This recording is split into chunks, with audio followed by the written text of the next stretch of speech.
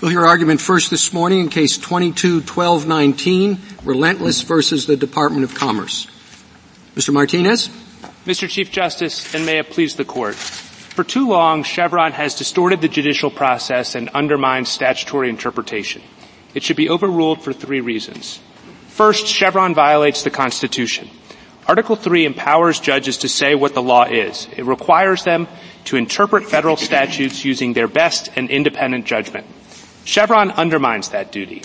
It reallocates interpretive authority from courts to agencies, and it forces courts to adopt inferior agency constructions that are issued for political or policy reasons. In doing so, Chevron blocks judges from serving as faithful agents of Congress. It mandates judicial bias and encourages agency overreach. And by removing key checks on executive power, it threatens individual liberty. Chevron also violates the APA. The most straightforward reading of Section 706 requires de novo review of legal questions. Congress put constitutional and statutory interpretation on equal footing, and it required independent legal judgment as to both. As Justice Scalia wrote, the APA's text contemplates that courts, not agencies, will authoritatively resolve ambiguities in statutes. And third, this Court's only justification for Chevron is the implied delegation theory. But that theory is a fiction. There's no reason to think that Congress intends every ambiguity in every agency statute to give agencies an ongoing power to interpret and reinterpret federal law in ways that override its best meaning. In this case, the agency misinterpreted the MSA to force struggling fishermen to pay up to 20% of their annual profits to federal agents. The government says that even if all 9 of you agree with us that the agency's construction is worse than ours, you should nonetheless defer to that construction and uphold their program under Chevron. That's not consistent with the rule of law. If we have the best view of the statute, we should win this case. I welcome the Court's questions. Mr. Martinez, how much deference is in tension with the judicial role? I think it's very much in tension, Your Honor. How much would it require? I mean, your argument is that Chevron deference is problematic. But how do we determine how much deference is too much deference? I think you've certainly crossed the line when you have a rule that says that we're going to allocate interpretive authority from Article 3 courts to an agency. And so when you've got deference that amounts to that, which is what Chevron deference is, then I think you've crossed the line. Because what you've really done is... What I'm asking is, how do we know where the line is? We show deference. There's Skidmore deference. Sure. We are deferential in fact-finding, et cetera. So I'm just trying to determine whether you're saying that if it's not de novo review, right, without any presumptions or deference, then it's problematic. I think deference becomes problematic when it requires a judge to say that the law means X, when really the judge thinks the law means Y. I think Skidmore deference is not problematic because it doesn't require that. Skidmore deference essentially says, and we would be very comfortable with Skidmore, that because the agency has an important role to play in the process, often the agency has helped draft the statute, the agency has knowledge of the policy context surrounding the statute and its implementation. Of course, courts should pay special attention to what agencies say, but the agency ultimately has to bring its expertise to bear in a way that's persuasive. And if the court isn't persuasive, if the court thinks that the law means X even though the agency thinks the law means Y, then the court needs to go with the best interpretation of the statute, just like it does in every other area of statutory or constitutional interpretation. Let's suppose the statute says the Department of Transportation will set length limits for trucks that are reasonable. Right. Is that a legal question for the court, or is that a policy question for the agency? I think that the legal authority says they've got to be reasonable. That's a term that courts apply in many situations. I think that a court looking at that statute would try to determine the best meaning of the statute, and the best meaning of the statute there would be that the use of the term reasonable confers upon the agency discretion to choose among certain policy options. Now, that doesn't mean that the agency can just do whatever it wants, because there are limits, and the court has to police that limits. Michigan versus EPA is a good example.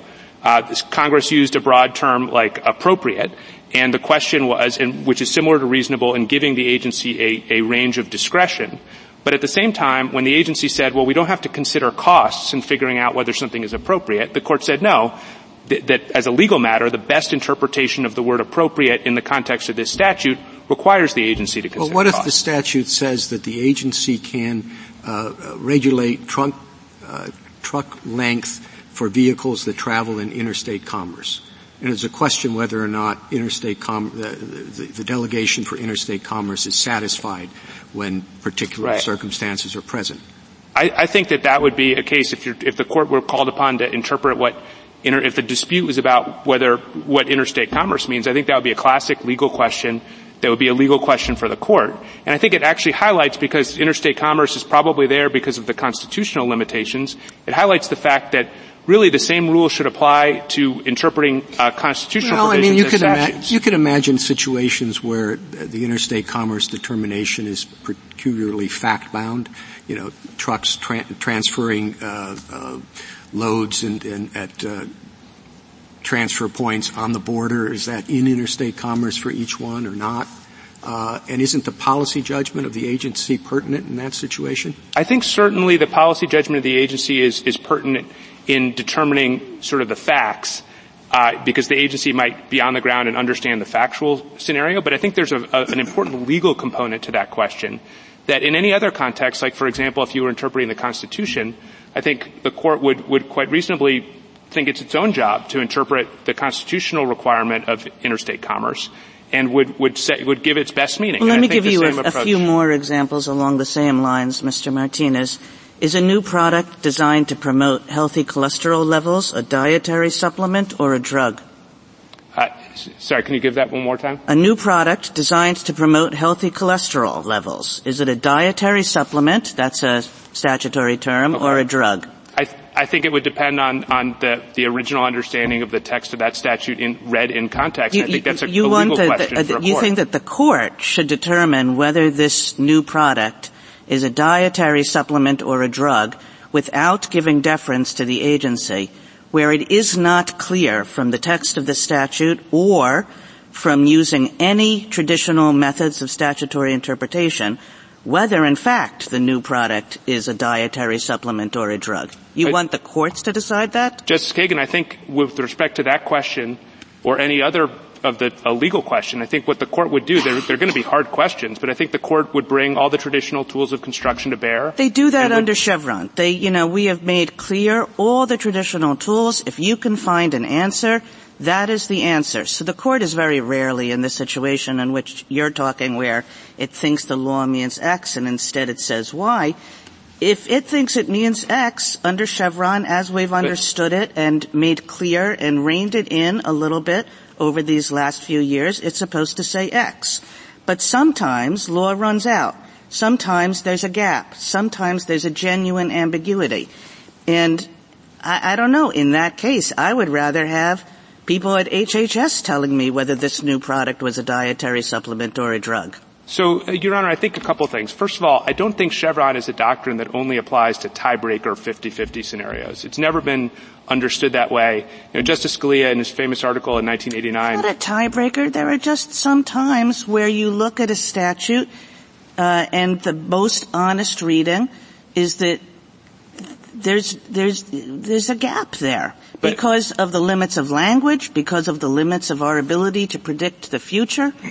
And so who fills that gap? But I guess what I would sort of push back on is I don't think there's a gap if the court looks at the statute and thinks, hey, this is a really hard case, it's a really close statute, 52% likely, I think, I have 52% confidence that X is right, 48% likely. I'll give you another one, Mr. Martinez. Does the term power production, these are real cases. Right. These are prototypical Chevron cases. But does the term power production capacity refer to AC power that is sent out to the electric grid or DC power that's produced by a solar panel? I think same answer as the first hypothetical, but let me try to sort of give you a different framework for thinking about this problem. Let's imagine that statute came to a court before an agency had even acted in the first place. What would a court do? Would a court look at a statutory term like that presents a hard interpretive question and say, well, this is hard, it's sort of 52-48, it's kind of close, I think the law has run out and I'm just not going to be able to decide this, I think the court would go with the best interpretation. The court in that case would have to make a choice, but you see here the court can say, the best option is to listen carefully and to defer if it's reasonable and if it's consistent with everything that we know that Congress has said, to defer to people who actually know things about these things. But to people who understand the way particular questions fit within a broader statutory and regulatory scheme, to people who have understanding of the policies and of the facts that led to this. I'll give you a third example. This will be my last one, Mr. Martinez, and it's going to be my fairest one, because it's going to be one you know about, which is Chevron. Is a stationary source in the Clean Air Act. Does it refer to whole plants or to each pollution-emitting device within the plant? We think that the decision in Chevron reflected the best interpretation, with much respect to Justice Gorsuch's mother's EPA. We think that was the best interpretation. But can I just go back and I think what you described earlier about listening to the agency and taking into account all those things, our rule would allow that. That's Skidmore. I think the only difference between our rule and the Skidmore sort of approach and the Chevron approach is that after listening to the agency's explanation of all the things that you said, if the court isn't persuaded by the agency that the agency's interpretation is correct, Chevron would say you still have to go with the agency. And that's just like a dramatic thing. But why not? Meaning, I think all of the play in disagreement is around the word ambiguity. I know that there have been some earlier cases that suggested if there were two plausible meanings, you went with the agency meaning. I think we've gone far beyond that. It has to be two reasonable meanings. Assuming you make an assumption that there is a best answer. I don't know how you can say there's a best answer when justices of this court routinely disagree. And we routinely disagree at 5-4. Is the best answer simply a majority answer? I don't think so. But Your Honor, I happen, when I dissent, to think the others got it wrong. And they often do. But putting that aside, in those situations, there are two plausible, not merely plausible, there are two best answers. And the question is who makes the choice or helps you make the choice. And if the court can disagree reasonably and comes to that tiebreaker point, and it could be 51-49, it could be 52-53, if it's that close, why shouldn't the person with all of the qualities you spoke about, the entity with all of the qualities, expertise, experience, on the ground execution, knowledge of consequences, why shouldn't deference be given to that entity? Justice Sotomayor, I think your explanation of ambiguity just now just proves the problem with Chevron. Because I think what you said is that whenever there's a statutory case in which the members of the court disagree with one another, that's essentially saying the statute's ambiguous because reasonable people can disagree. That's what nobody believes about Chevron, Mr. Martinez. As we've described it, it's you work hard to figure out a statutory problem. You don't say, oh, it's difficult, oh, there are two interpretations, oh, not everybody agrees with this in 3 seconds flat. You don't say that. You do everything you do. Look at the text. Look at legislative history if you believe in legislative history. Look at context. Look at every tool you can. And still there are places where we don't know whether this drug whether this product is a drug or a dietary supplement. And it's best to defer to people who do know, who have had long experience on the ground, who have seen 1,000 of these kinds of situations. And, judges should know what they don't know.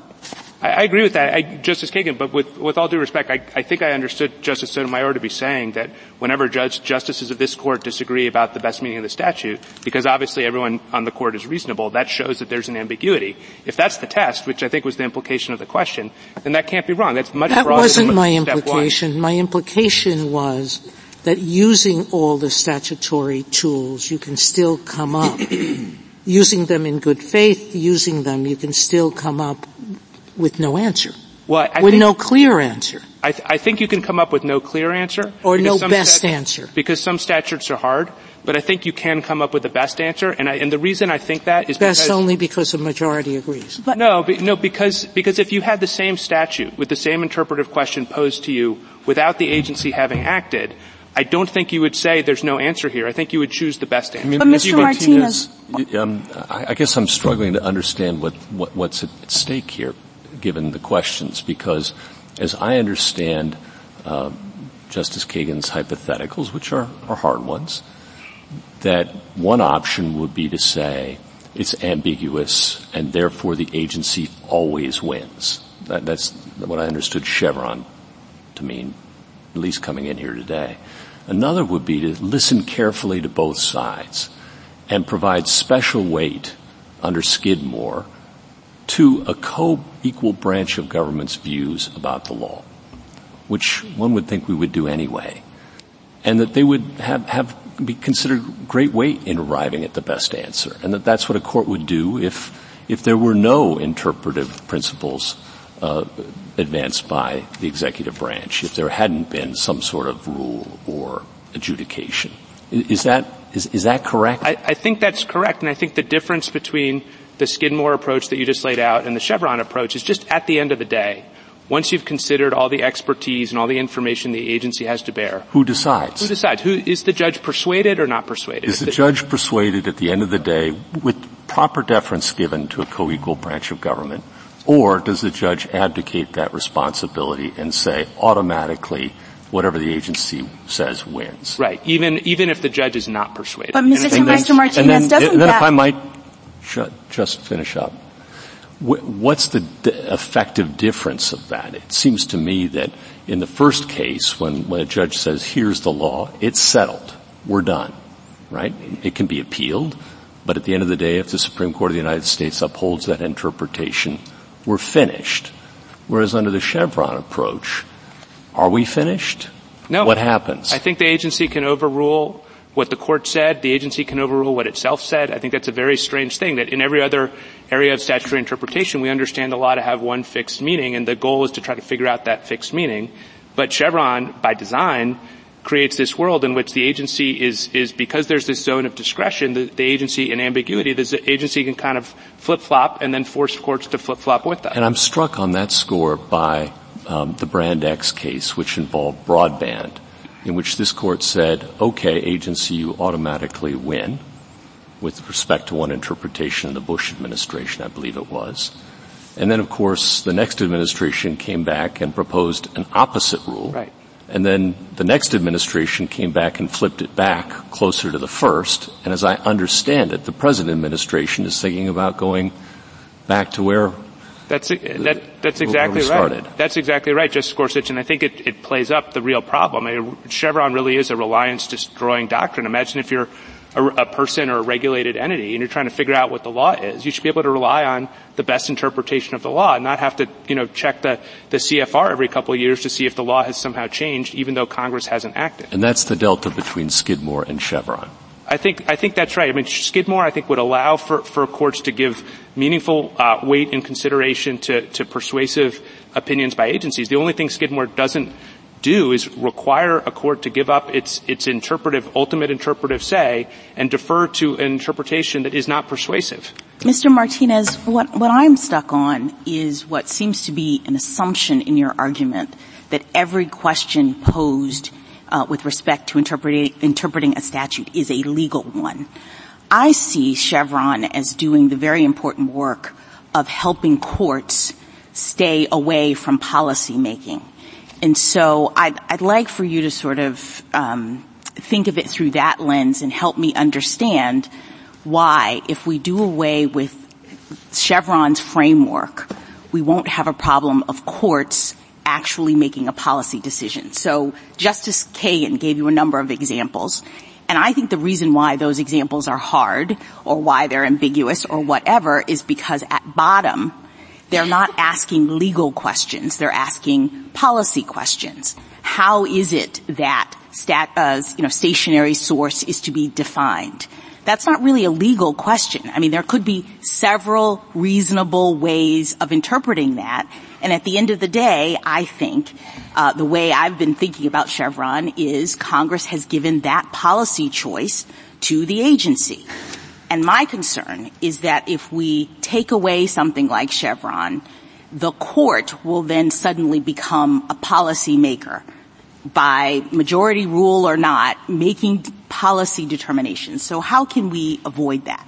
So we agree, obviously, that courts should not be in the business of policymaking, and I think the whole enterprise of statutory interpretation, when properly understood, is designed to take courts out of policymaking, because what the court is trying to do is act as a faithful agent of what Congress has done and find the best interpretation. But isn't that what Chevron does? I mean, isn't Chevron step one, even in this very case, asking the question, one, has Congress made that policy determination? So, for example, here, the question is whether or not monitors on the boats have to be paid for by the owner of the boat.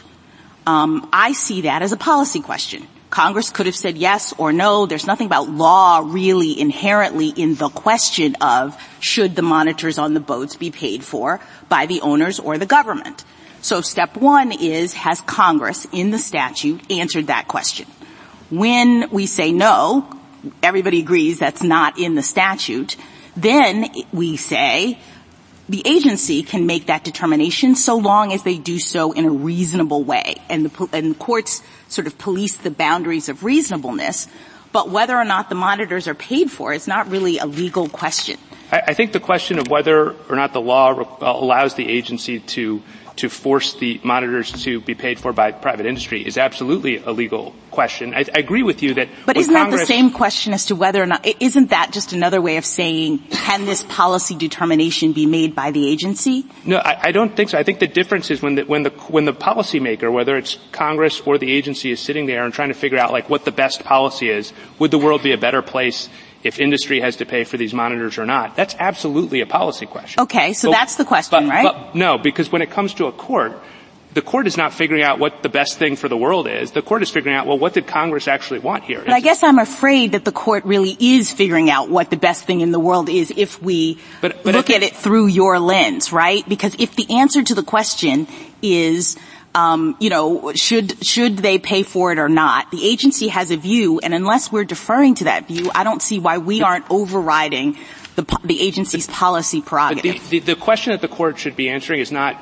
should industry pay for the monitors? The question that the court should be answering is, did Congress require or allow industry to be forced to pay for the monitors? And that's a very different question. That's the difference between law and policy making. And I think the whole assumption, the whole understanding of statutory interpretation under this court's cases is there's a difference between law and policy making. Judges are there not to exercise force or will. They're there to exercise judgment.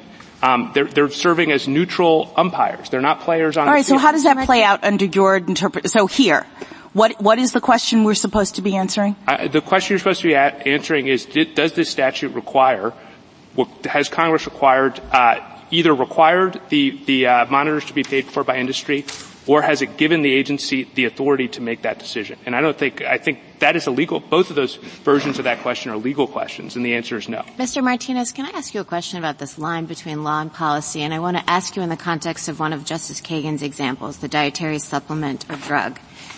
Where is the line between something that would be then subject to arbitrary and capricious review and something that's a question of law? Because I'm just wondering whether we could say that the definition of dietary supplement or drug might be something that's a question of statutory interpretation in the context of the statute, but which category any one thing fell in might be a question of policy for the agency. Right. Is that possible? I think that's right. I think that would be more of a application of law to fact or a factual question. But I think the core question of what is the meaning of dietary supplement, and I forget what the other alternative was, those are legal questions. But whether the particular cholesterol-reducing drug fell in one category or the other, presumably that depends on how does this function, what is the mechanism by which it decreases cholesterol. I think that's right. But I do think it is important to retain the sort of legal component of that question and make sure that the courts have authority over that legal component. I want to ask you something about your Article 3 argument, too. Justice Thomas asked you what the line is, and, courts all of the time make judgments about whether things are reasonable. But I don't understand you to be disagreeing that things like whether something is, that an agency could be tasked with deciding what was the most feasible, most useful, most reasonable. Well, courts could do that too. So is that a delegation of judicial power that would offend Article 3 in your view to give those kinds of No, I think the way to think about those kinds of statutory provisions would be that the best interpretation of the statute, given the nature of the word reasonable in context, is to confer a range of discretion on the agency. And so I think a court in that case, if the agency is operating within the range of discretion, that's arbitrary and capricious review. If the agency is sort of operating at the edges, you have to figure out where the guardrails are. That's the legal question. So if the statute says, the agency can pick red, blue, or green, then the choice among those three options is for the agency. But if you have a legal question like, does pink count as red, that's a legal question. Thank you, Mr. Martinez. How much of an actual question on the ground is this? I saw some study that said we haven't relied on Chevron for 14 years. And Judge Kethledge has written, he's been a judge for 10 years, he's never invoked Chevron Step 2. Judges are used to deciding things, and when they get around to doing it, they tend to think what they've come up with is not only the best answer, but it's the only answer. And I just wonder how often this comes up. I think it comes up a lot, Your Honor, and this Court hasn't relied on Chevron since 2016, but the lower courts still have to apply it. And I think these two cases, the two that you're going to hear this morning, sort of show what happens when courts are applying this doctrine, because they're essentially getting to a point where they don't really have to figure out the best answer. And they can just, instead of asking what does this statute mean, they can ask a different threshold question, which is this statute ambiguous enough that we should just, let the agency do the work for us? Thank you, Justice Thomas. Justice Alito? Mr. Martinez, would you agree that one of the reasons why Chevron was originally so popular was concern that judges were allowing their policy views, consciously or unconsciously, to influence their interpretation of the statutes in question? Yes. Why was that fear unfounded? Why do you think now that the fear was unfounded? Well, I think three things. First of all, I think it's reasonable to think the fear has diminished over time, regardless of what it was then, in large part due to the very salutary developments in the way that this Court and the lower courts generally now think about statutory construction.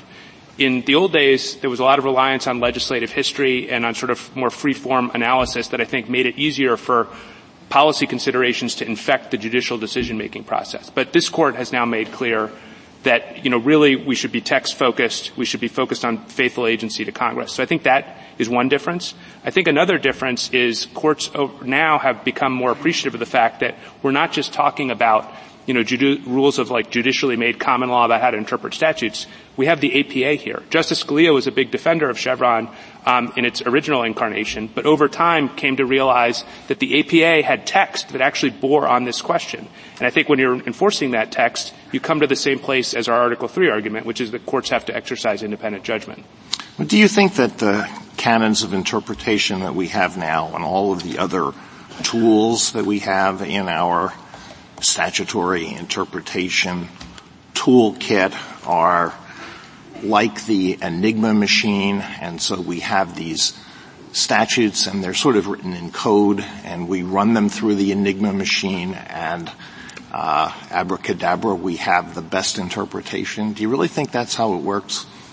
I think that what this Court does with respect to the normal canons of construction is it's generated those canons as rough rules of thumb to help guide the interpretive process, because the Court believes that the canons best approximate the best original meaning of the statute. Especially, and then there's some canons that sort of are not purely textual canons, but that sort of are informed by foundational constitutional values. I think Chevron's very different from that, because with Chevron, you're doing something, you're not trying to find the best interpretation anymore. You're in fact agreeing that you have to impose the not best interpretation because you have to defer. And so unlike all the other canons, Chevron's the only one that says to courts, you can stop doing your normal interpretive function, and we're going to allocate that interpretive function outside of Article 3. Thank you. Justice Sotomayor?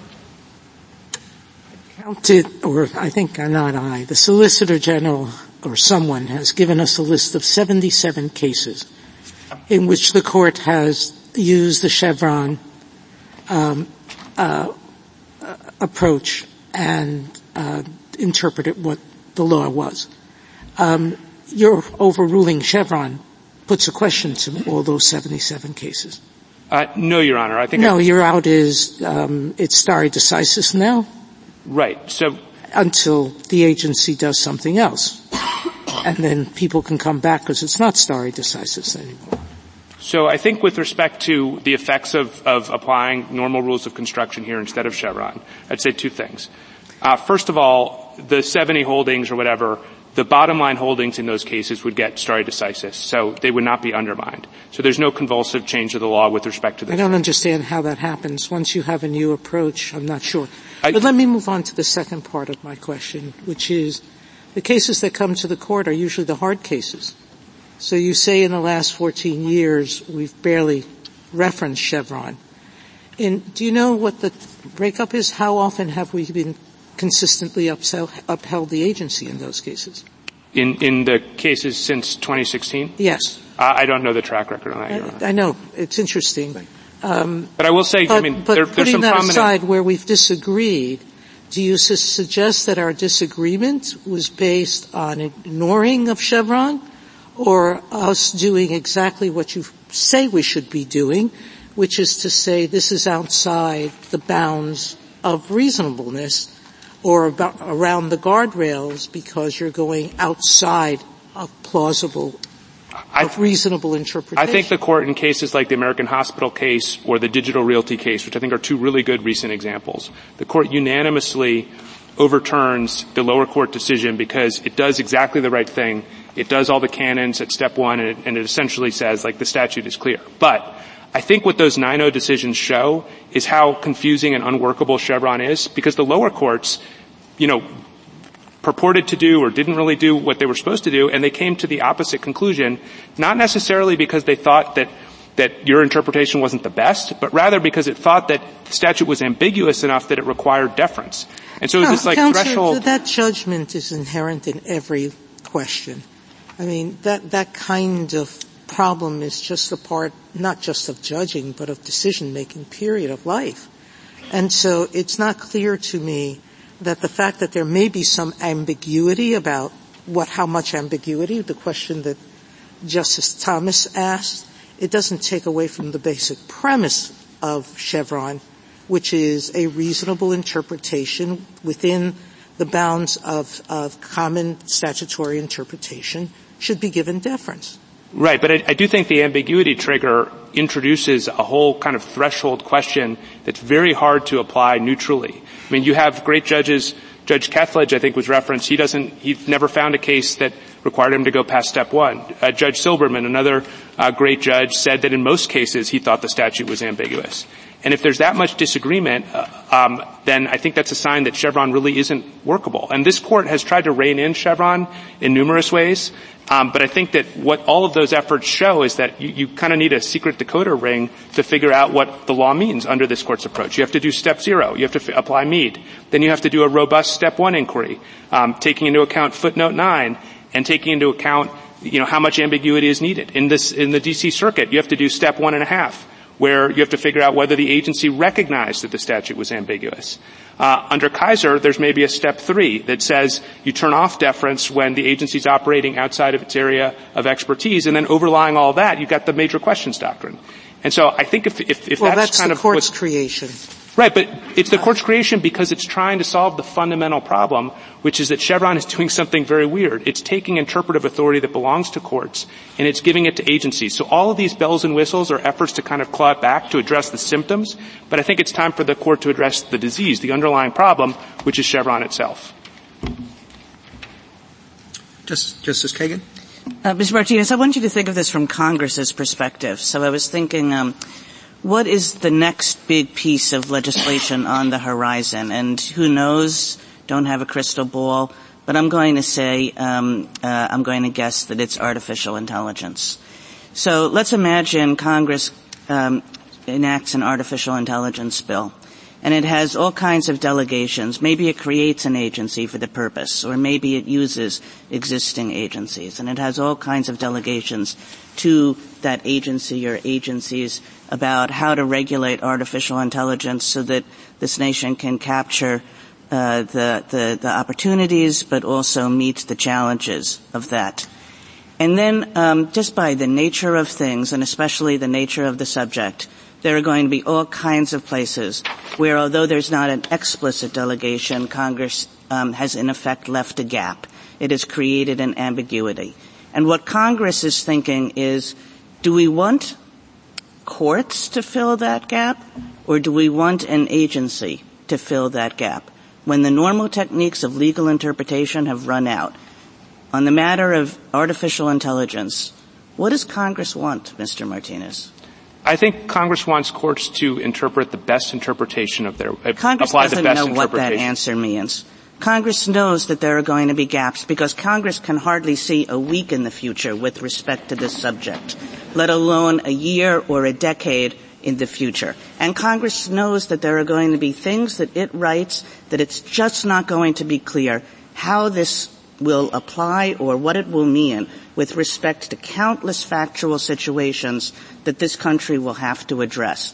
Does the Congress want this court to decide those questions, policy-leading questions of artificial intelligence? I don't think Congress wants the court to do policy. I think Congress wants the court to do its ordinary function, which is interpret the law and apply the best understanding of the law. And I think the implication of your question is that this is some sort of intentional delegation by Congress. The Chevron deference is this implicit delegation, but I don't think that's right. I think many people, including a very insightful article that you wrote 20 years ago, make clear that this is fictional. This is delegation. Fictional just means is like academic speak for presumed. We are indeed presuming congressional intent. The congressional intent is, the delegation is not explicit on the face of the statute, but what we're thinking is Congress knows things about different institutions, about what they know, about what they're competent with respect to, and Congress knows that this court and lower courts are not competent with respect to deciding all the questions about AI that are going to come up in the future. And what Congress wants, we presume, is for people who actually know about AI to decide those questions. And also those same people who know about AI are people who, to some degree, in some way, are accountable to the political process. They have constituencies. They have fact-finding abilities. They are obligated to go consult with people. They report to a president who needs to be elected. In all kinds of ways, both with respect to expertise and with respect to their connections to the public and to other policy-making entities. Those are the people Congress wants to decide questions about AI. We don't even know what the questions are about AI, let alone the answers to them, we being the court.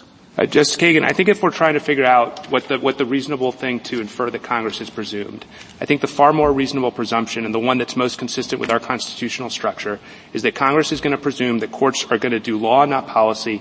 They're going to pick the best interpretation and enforce the best interpretation as to this statute in the exact same way that they would do it with respect to any other statute. And I think this case actually, AI is a trickier example. But think about this case. It's a real example. I mean, this case, whether it was a correct interpretation or not a correct interpretation of Chevron is really not the issue that we're deciding here. The issue we're deciding here is more like that. It's more like the countless policy issues that are going to confront this country in the years and decades ahead. Will courts be able to decide these issues as to things they know nothing about? Courts that are completely disconnected from the policy process, from the political process, and that just don't have any expertise and experience in an area? Or are people and agencies going to do that? That's what this case is about. I think the constitutional answer is that Congress needs to set the rules with respect to AI.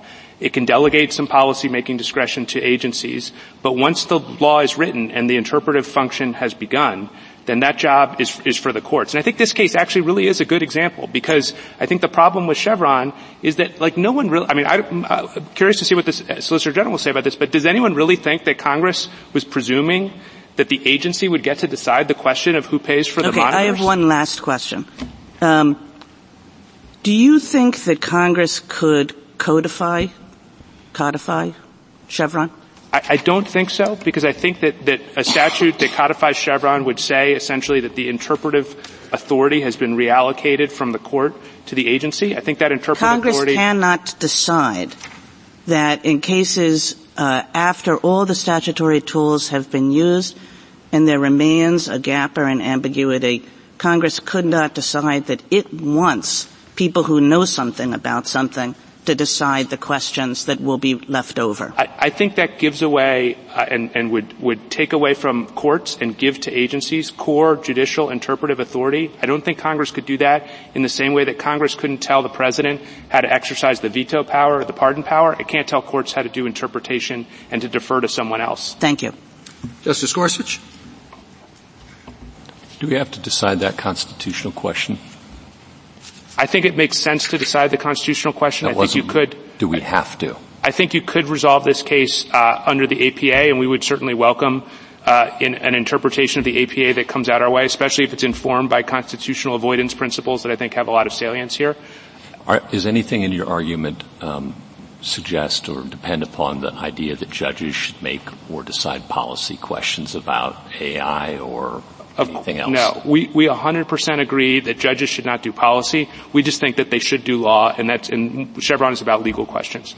Then there was some question about past decisions, and as you pointed out, this Court's moved away from using legislative history to some degree in favor of text, and we've made other changes in our interpretive approaches too without Congress's intervention. For example, in sovereign immunity context, returning to the clear statement rule that had pre-existed this Court's jurisprudence for 200 years, and then we wandered off into legislative history and circled back around and corrected our own mistake. We had to deal with the question of what to do with those precedents, and our answer was to leave them alone from those ancient regimes, as we called them. Are you asking us to do anything different when it comes to Chevron? No, and if I could just explain how I think the world would look with respect to the old cases, I think stare decisis would apply to the holdings of those old cases. I don't think that anything would change. Stationary source would still mean what it meant when the court issued that bottom line interpretation.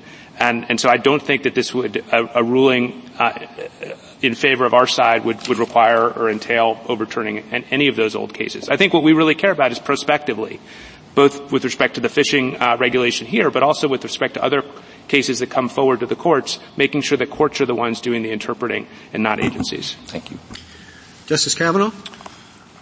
Several questions. First of all, on Skidmore, there was reference to Skidmore deference, and I guess I don't think that's the right term, that it's respect or pay attention to, but I think if we throw the term deference into Skidmore deference, we're going to walk into another problem like the one we have with Chevron deference. Some might say deference is ambiguous. I think that it's imprecise. I think the better way, oftentimes when people say deference, what they mean is that if you think the answer is X, you should defer to someone else's answer, which is different. I think absolutely that would be inappropriate. So I would not use Skidmore deference because I think it runs the risk of giving that implication. I think that really we're talking about very serious consideration of the points that the agency makes, but ultimately you have to be persuaded. And if you're persuaded, then that means that you've concluded that the agency has the best interpretation, and then you just apply the normal rules. Right. I thought Skidmore was about the power to persuade, not the power to control. Exactly. Yeah. I agree with that. Okay. On the constitutional issue that Justice Gorsuch and Justice Kagan were raising, you have lots of arguments here, and Mr. Clement does too, for overruling Chevron without reaching the constitutional issue. So I guess why would we reach it if we agreed with you on overruling Chevron on other grounds? I don't see the need to address the hypothetical that Justice Kagan raised about Congress passing a Chevron-type regime. I think three things on that. Like I said earlier, we would certainly welcome overruling Chevron, especially under the APA and especially if informed by constitutional avoidance principles. But I think there are three reasons why you should consider going beyond that to the constitutional holding. There are going to be some cases that as a technical matter, Section 706 of the APA doesn't apply. And so if it's an APA holding, it may be that in those cases there might be lingering uncertainty about whether deference should apply to cases that aren't technically under Section 706. I think the second thing is that a lot of the analysis in figuring out what the duty under the APA to interpret the law, I think a lot of that analysis really overlaps with the constitutional points. And I think if you get to a place where you agree with us on the APA, it's not that far, not that different to ultimately agree with us on the Constitution as well. And then finally, I would just say that although, of course, this Court often prefers to rule on non-constitutional grounds, I think it's also recognized in cases like Pearson versus Callahan that there's going to be a value and a benefit to the judicial system to providing clarity about what the Constitution means. I think I would respectfully submit this is one of those situations. On the question of how much does Chevron matter on the ground, I think you addressed this a little bit by citing Judge Silberman, but do you want to elaborate on that? I mean, there are cases, I assume, that get to Chevron Step 2 pretty regularly. Very regularly, Your Honor. It happens all the time. And I think if a case like this one, or two cases like these two, can get to Chevron Step 2, I think that suggests that it's really hard to figure out how Chevron Step 1 is supposed to work. I mean, the Digital Realty case is another great example. That's a case where there was a statutory definition of the term whistleblower that required the person to have gone to the SEC and submitted a complaint. And the government and the lower court concluded that that was ambiguous and that it might actually apply. It was reasonable to read the statute to not require a report to the SEC. So I think there are examples like these that come up all the time. And, thankfully this court doesn't have to intervene every single time. But the reason that the problem is there is because you've told lower courts how to do their interpretation. And as long as that instruction is out there, there are going to be a lot of cases that get it wrong, and you're not going to want to be in the business of sort of error correction on each one.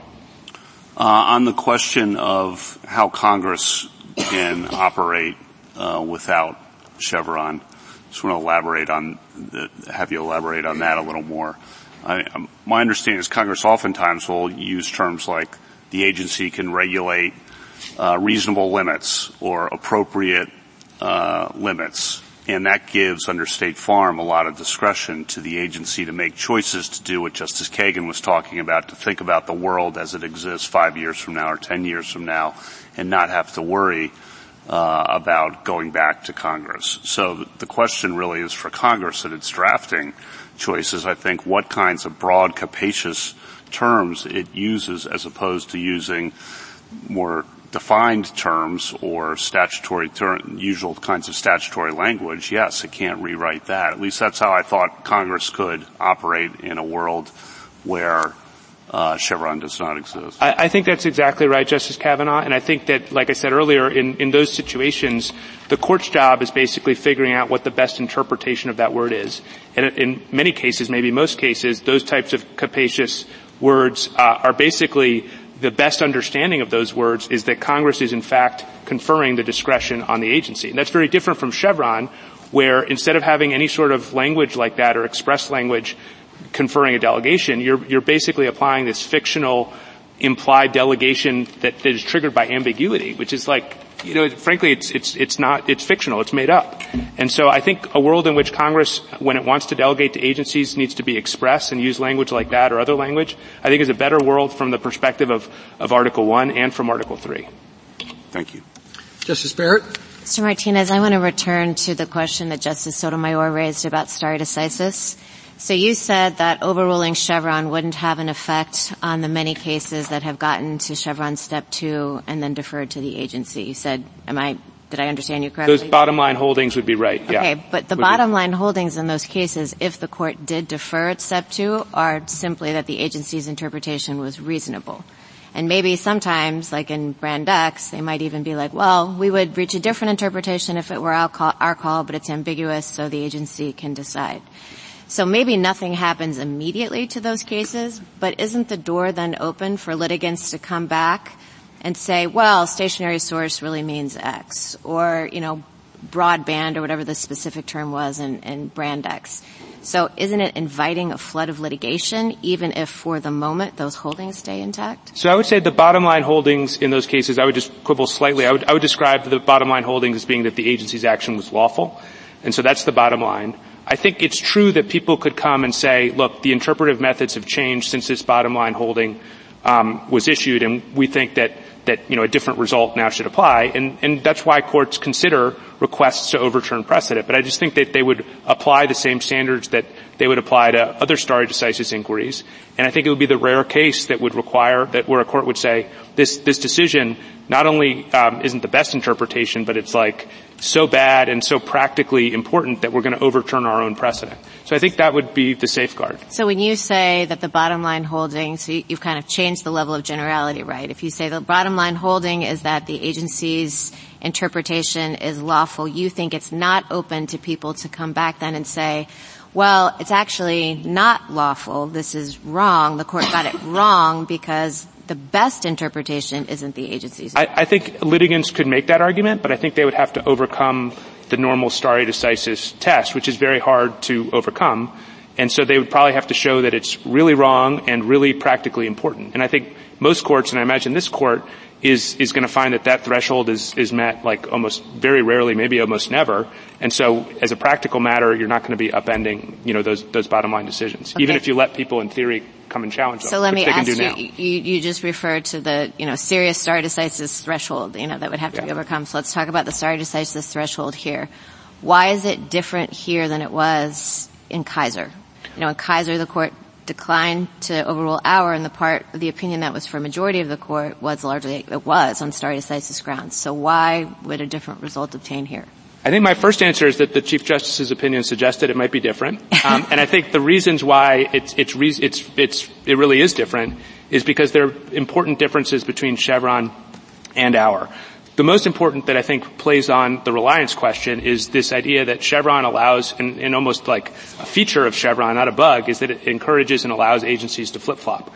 And so the reliance consideration with respect to Chevron is much, weaker, for the government side, because the agency is allowed to flip-flop all at once, whereas with Auer deference, the idea is that it's going to be very hard for the agency to flip-flop. So I think it's more important to correct Chevron because it has that mistake that Auer doesn't. There are other differences.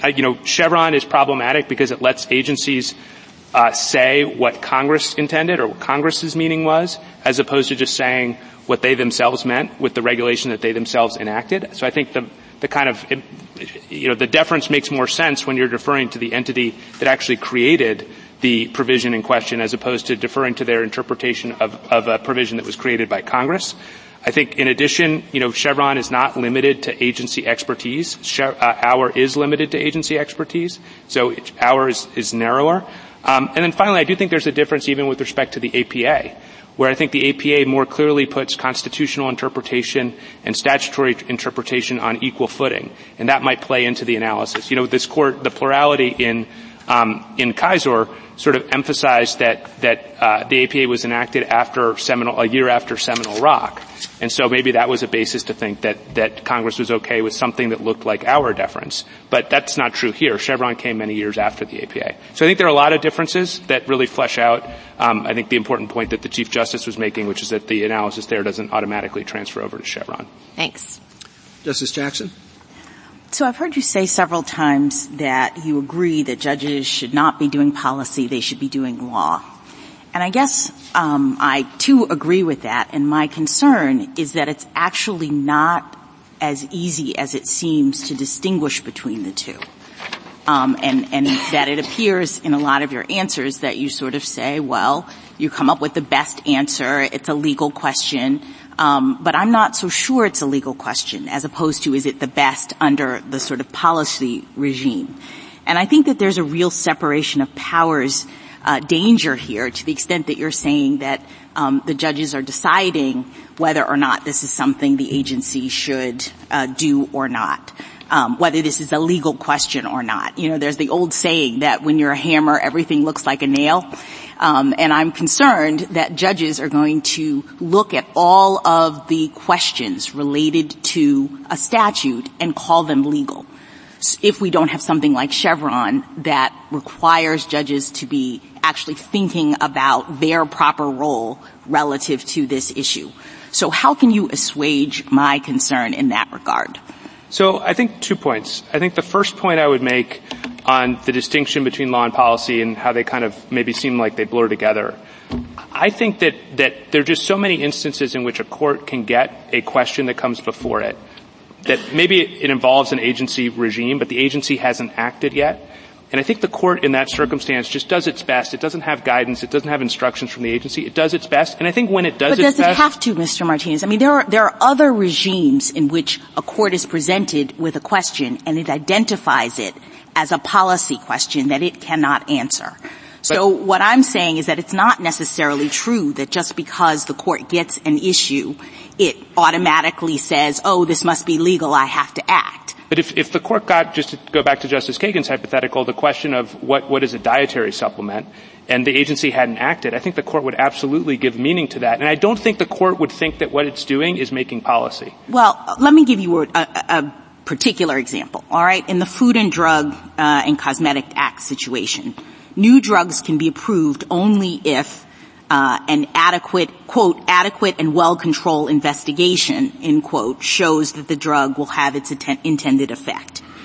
This term, what is an adequate and well-controlled investigation, is it your view that Congress wanted the courts to decide what it means for a study to be adequate or well-controlled?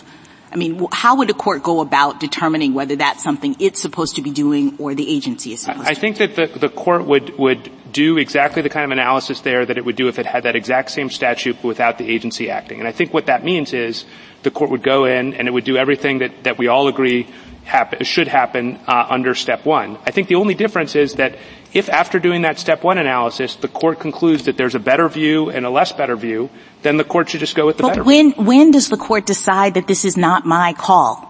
Well, I guess that's the part that's dropping out for me in your analysis. You just say, we do a Step 1 analysis and then the court makes the interpretive decision about what this means. I don't think the court ever says that it's not my call if the question in front of it is a question of statutory interpretation, because I think that's the core job. So every statutory interpretation question is one of law that a court can decide, you're saying?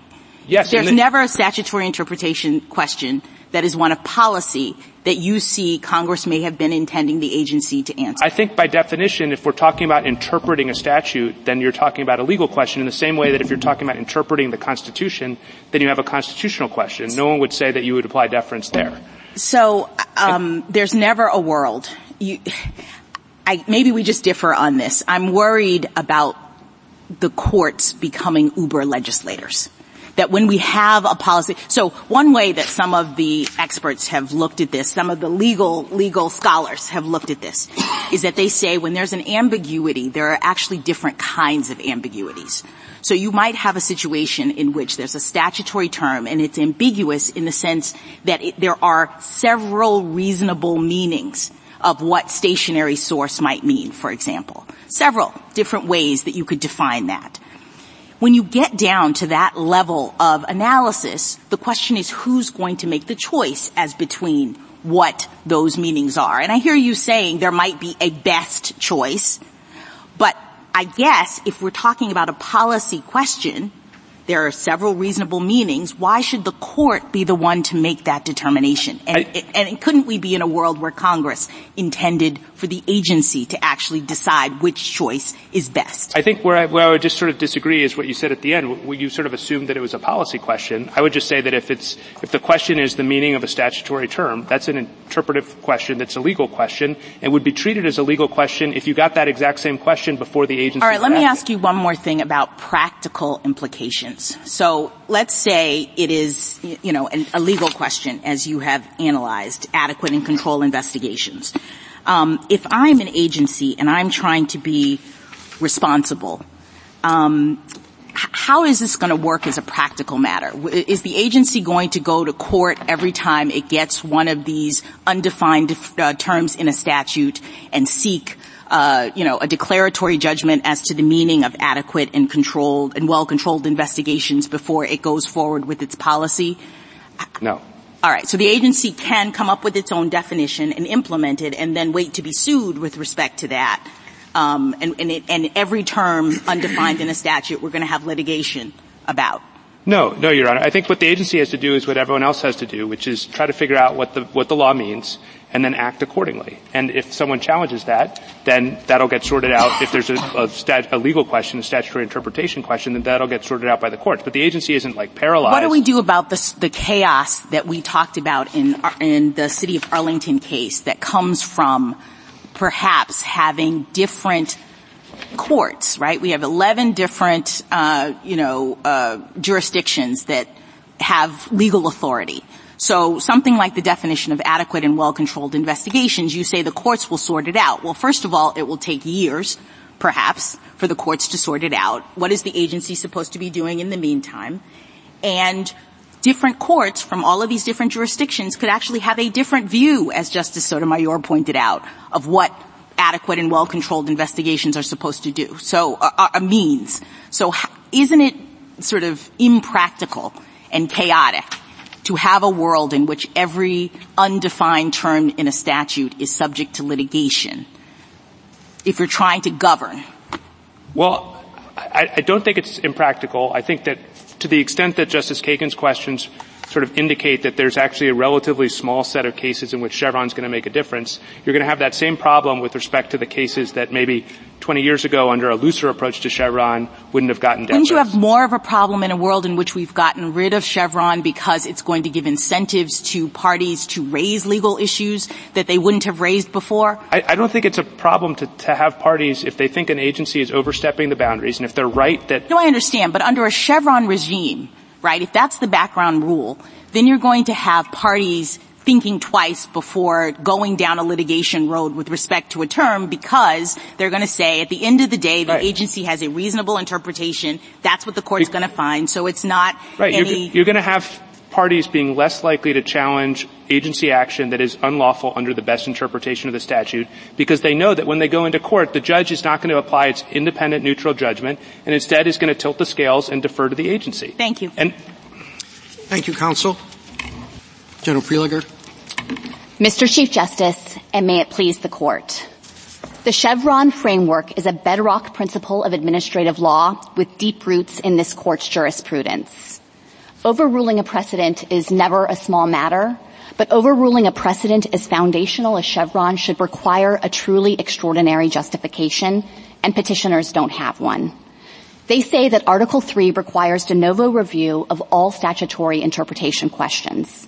But that's flatly inconsistent with precedent going back to the Marshall Court and with the traditional limits on mandamus jurisdiction, which governed most judicial review of executive action in the early Republic.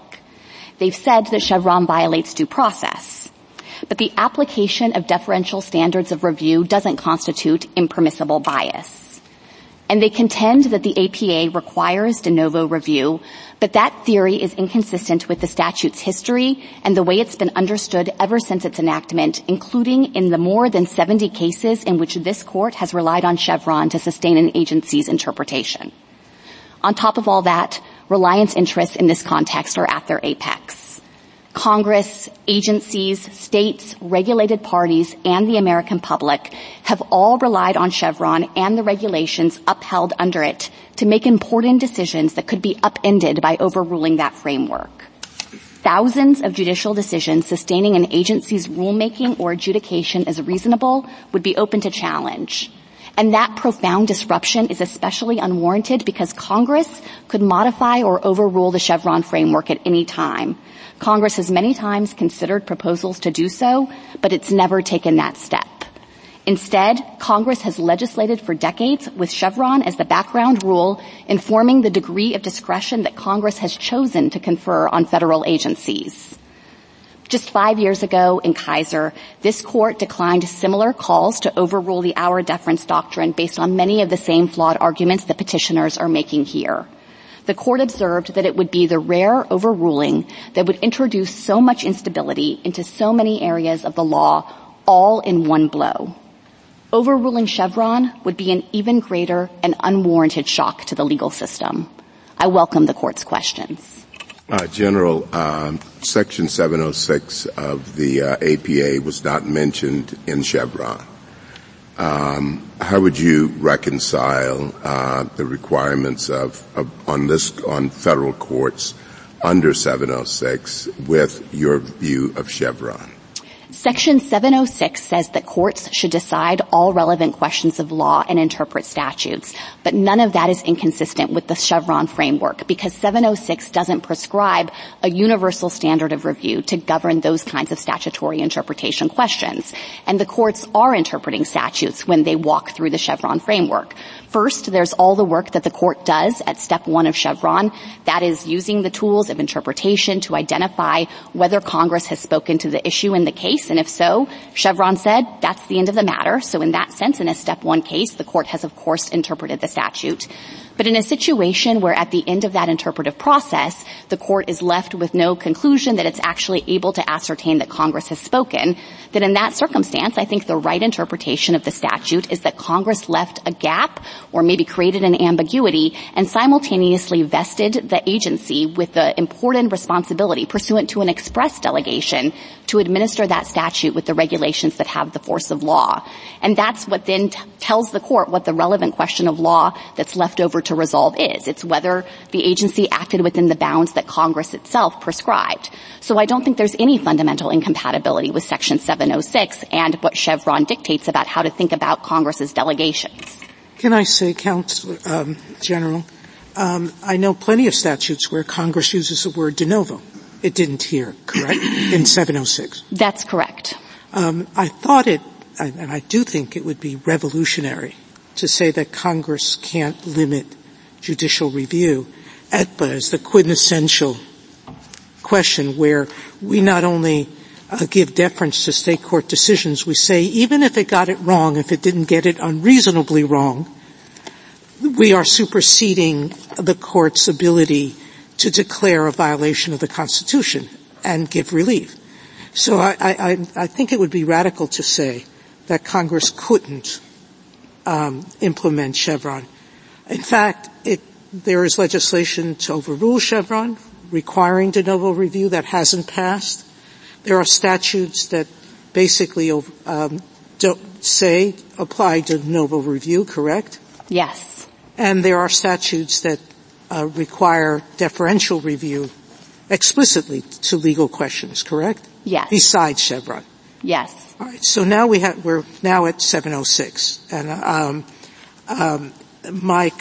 your adversary, your opposing counsel, said that he didn't see that much disruption from overruling Chevron, that nobody would really bring up those old cases. Do you have a view on that? I think that my friend, it might be easy for him to say that because he is not going to be involved in the endless litigation that I think would result if this court were to overrule Chevron.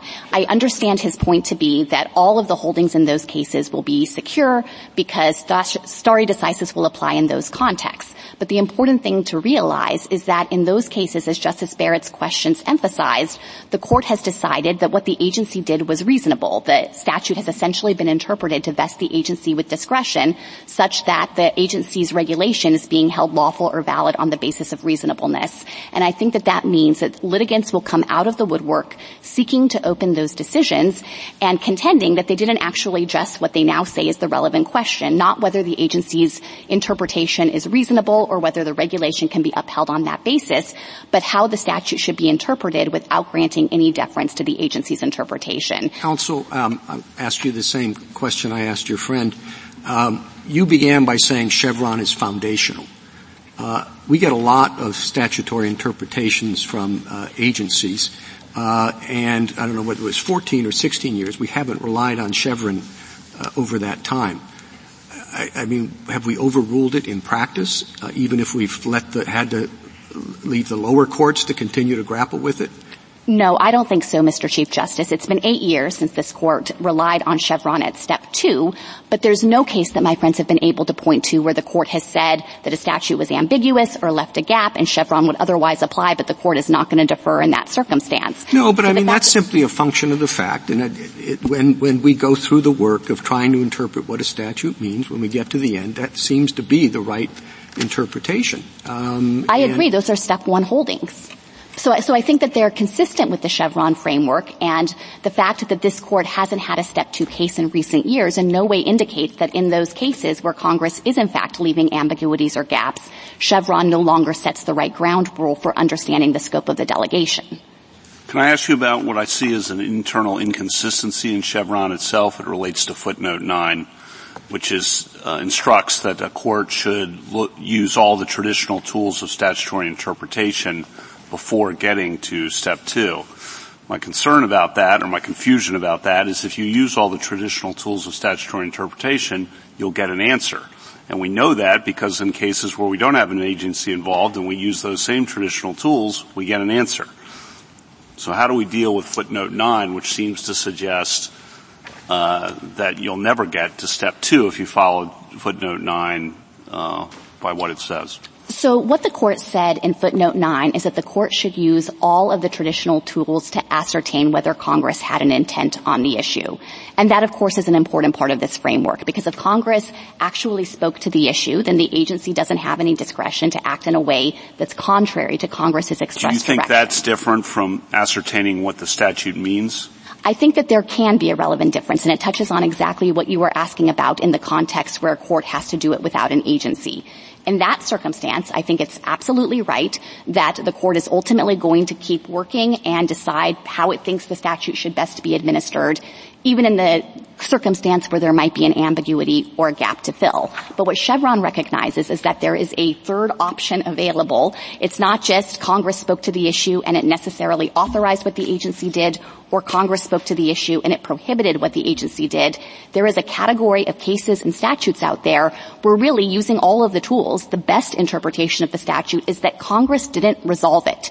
It left that gap or ambiguity and coupled it with this express authorization to the agency to carry that statute into effect. This is Congress and the agencies working together hand in hand to put into effect. How would you define ambiguity, or how would you, if you were a judge, say, yes, this is ambiguous, or no, that's not ambiguous?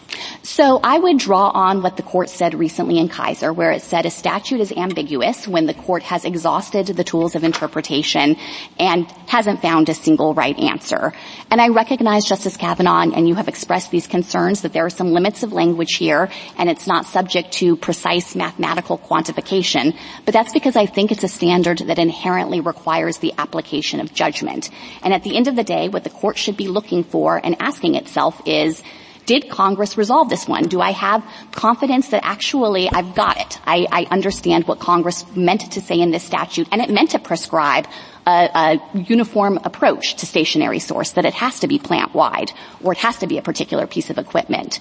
But in a circumstance like Chevron itself with stationary source, or some of the examples that the justices have been talking about with reasonable or feasible, I think you can get to the end of that process and the judge could say, I think actually the right way to understand this statute is that it's conferring discretion on the agency to take a range of permissible approaches. Do you think it's possible for a judge to say the best reading of the statute is X, but I think it is ambiguous and therefore I'm going to defer to the agency which has offered Y? No, I think that would probably... That can't happen? I think that happens all the time. Well, I think that there are two different ways in which courts use the term best interpretation of the statute. So if what you're asking me is there a world in which a judge could go through the rigorous Step 1 inquiry, apply all of the tools, and say, I think there's a best interpretation insofar as I think Congress spoke to the issue, but the agency's interpretation it could be permissible. I recognize there's some doubt here. The answer is no. Chevron does not require a court to ignore what is ascertained doing the Step 1 inquiry. At that point, that is the judge's conclusion that Congress actually spoke to the issue, and Chevron is totally clear about this. Give effect to it. But if what you're asking me is there a world in which the court could get to the end of the Step 1 inquiry, decide that Congress hasn't spoken to the issue, and then say, if, in fact, the courts had been given the role of filling the gap, I would have done it differently. I would have exercised whatever discretion that Congress left open in the statute in a different way, even looking to things like the overall objectives in the statutory program as a whole. Then, yes, of course, in that circumstance, it's implementing Congress's directives for the court to not... I'm sorry to interrupt, but those are two very different views about what qualifies as an ambiguity you've just given us. One is there is a better interpretation I provided as a court. The other is, well, yeah, but. I'm going to defer anyway, given whatever considerations you want to throw into the ambiguity bucket. And that's exactly the problem that your friends on the other side suggest have persisted in the lower courts for 40 years, and why some judges claim never to have found an ambiguity, and other equally excellent circuit judges have said they find them all the time. And it's also why, I don't know, maybe a dozen or more circuit judges have written asking us to overrule Chevron. And it also may be why one of your colleagues last year said, I don't know what ambiguity means at this lecture. And should that be a clue that something needs to be fixed here? That even the federal government at the podium can't answer the question, what triggers ambiguity? You've given us two different alternatives today, and so many lower court judges who just want to follow whatever we tell them to do faithfully can't figure it out. So there's a lot packed in there, Justice Gorsuch, and I want to respond to each of your concerns. First, I would draw from Chevron and Kaiser in defining what is an ambiguity. It is when a court has applied the tools of construction and can't ascertain that Congress had an intent on the matter. So I think that that is the core question for a court at step one of Chevron, and that's the circumstance that would only ever move a court to applying deference at step two. Now, I understand the concern you expressed that maybe lower courts are too reflexively finding that there's ambiguity. You gave us a second definition just a moment ago. I was trying to explain how I thought that sometimes in the case law, best interpretation is used in two different. Right. I don't think that's a different understanding of Chevron. Well, I think that's really a difference between step one and step two. Your friend a year ago thought so, and lower court judges think so. So let me respond to the concern about lower court judges. If you think that they are too readily finding ambiguity, I think the court could do in this case exactly what it did in Kaiser. Haven't we done that like 15 times over the last 8 or 10 years? Say, really, go look at all the statutory tools. And yet here we have two cases, one in which one court found ambiguity and went to step two, and another one which, well, I can't tell what it did, but there's a pretty good argument. It tried to resolve it at step one. So even in a case involving herring fishermen and the question whether they have to pay for government officials to be on board their boats, which may call for some expertise, but it doesn't have much to do with fishing or fisheries. It has to do with payments of government costs. We lower court judges, even here in this rather prosaic case, can't figure out what Chevron means. Well, I do think that issuing a reminder to courts about the thoroughness that's necessary at step one could make a difference in this context. And I can just share anecdotally on behalf of the government that we have canvassed the litigating components and looked at the lower court case law. And after Kaiser, lower courts granted our deference far less frequently. So I think it can matter and that lower courts can get that kind of message if you're worried about it. But Justice Gorsuch, the other point to add here is that if you are concerned that lower courts have different reactions in trying to implement Chevron at step one, I think it's important to think about the alternative as well. It's not as though if this court overrules Chevron, that's going to get rid of statutory gaps or ambiguities. No, it takes us back to Skidmore, which Justice Jackson, the most ardent of New Dealers, wrote, and that persisted in this court for 40 years more or less after the APA. And the world seemed to continue on its axis just fine. But it's not going to create greater predictability or stability or consistency across judges. That's an interesting thing to suggest that Chevron predicts stability when the whole point, I didn't see you mention Brand X much in your brief, but I'm sorry to go back there. But, my good friend, but Brand X, is a recipe for instability, isn't it? Because each new administration can come in and undo the work of a prior one. They're all reasonable. I mean, my goodness, the American people elect them. Of course they're reasonable people. And it may be the first falsehood. and there we are. And so you never have stability in the law. I mean, if reliance and stability count, I would have thought that Chevron, at least as this court's understood it, is a recipe for anti-reliance. So I disagree with that characterization about Brand X, and I think my friends have kicked up some dust about exactly what Brand X does and doesn't do. You do endorse Brand X, the government does. Yes, I think it is a logical follow-on of Chevron, and here is why. As Brand X itself recognizes, if the court has found at step 1 that Congress spoke to the issue, there's no room under Brand X for the agency to reverse the court or somehow change the underlying meaning of the statute. Instead, the statute has been interpreted at step 1, and what Congress says goes. It's only in the category of step 2 cases where Brand X comes into play. And in that circumstance, it's because the court in the prior case has understood the statute to leave a gap or an ambiguity for the agency to fill, considering a range of regulatory approaches. So in that circumstance, too, the meaning of the statute doesn't change.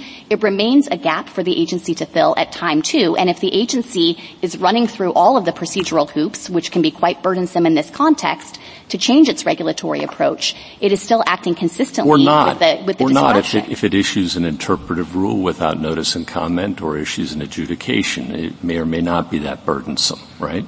So Brand X also says that an agency can overturn a prior judicial interpretation. And I saw that as a circuit judge with respect to an alien who was allowed into the country under the 10th Circuit's understanding of the law. And the government comes back and says, no, you have to overturn your precedent, 10th Circuit, and he's not allowed in the country. And we had to overrule our judicial precedent. Do you think that's an appropriate understanding of the law, too, that judicial precedents, maybe even precedents of this court, can be overturned by agencies? It depends on what the judicial precedent held. If it held at step 1 that statute was clear, then of course not. But Brand X doesn't require that result. If the prior precedent held that Congress didn't resolve the issue and delegated to the agency the responsibility and role in administering it and filling the gap, including with the possibility of changing regulatory approaches based on things like the reality, just to pick up on that, the reality is you say don't overrule Chevron because it would be a shock to the system. But the reality of how this works is Chevron itself ushers in shocks to the system every 4 or 8 years. When a new administration comes in, whether it's communications law or securities law or competition law or environmental law, it goes from pillar to post. It's like Professor Pierce wrote, and he had been a fan of Chevron. Now he's not because he says it's a source of extreme instability in the law. That's his phrase. And it just seems like you just pay attention to what happens when a new administration comes in at EPA, at SEC, at FTC, you name it. It's just massive change. That is at war with reliance. That is not stability. And so I think to hold up stability and reliance is a little tough given just watching how it operates every 4 years. Well, let me give you a couple of different reactions to that. I think that is a small sliver of cases or circumstances. And in the mine run case involving agency regulations, agencies themselves build on those regulations as a foundation. There's no evidence that agencies are out there flip-flopping left and right or doing so on a whim. And it brings me to the important point that I don't think I'm sorry to interrupt, I'll let you finish, but I don't think they're doing it on a whim. I think they're doing it because they have disagreement with the policy of the prior administration, and they're using what Chevron gives them and what they can't get through Congress to do it themselves, self-help, and to do it themselves unilaterally, which is completely inconsistent with bicameralism and presentment to get your policy objectives enacted into law. But Justice Kavanaugh, the premise I think that's embedded in that question is the idea that Congress had spoken to that issue. And in a circumstance where Congress didn't resolve it and in fact wanted the agency to have flexibility in a range of options, there's nothing inherently problematic or incompatible with our system of government to recognize that agencies can carry out those directives. And just look at stationary source. That was a circumstance where the court said applying all of the tools, Congress didn't have a view on it. It didn't want to foreclose a plant-wide definition.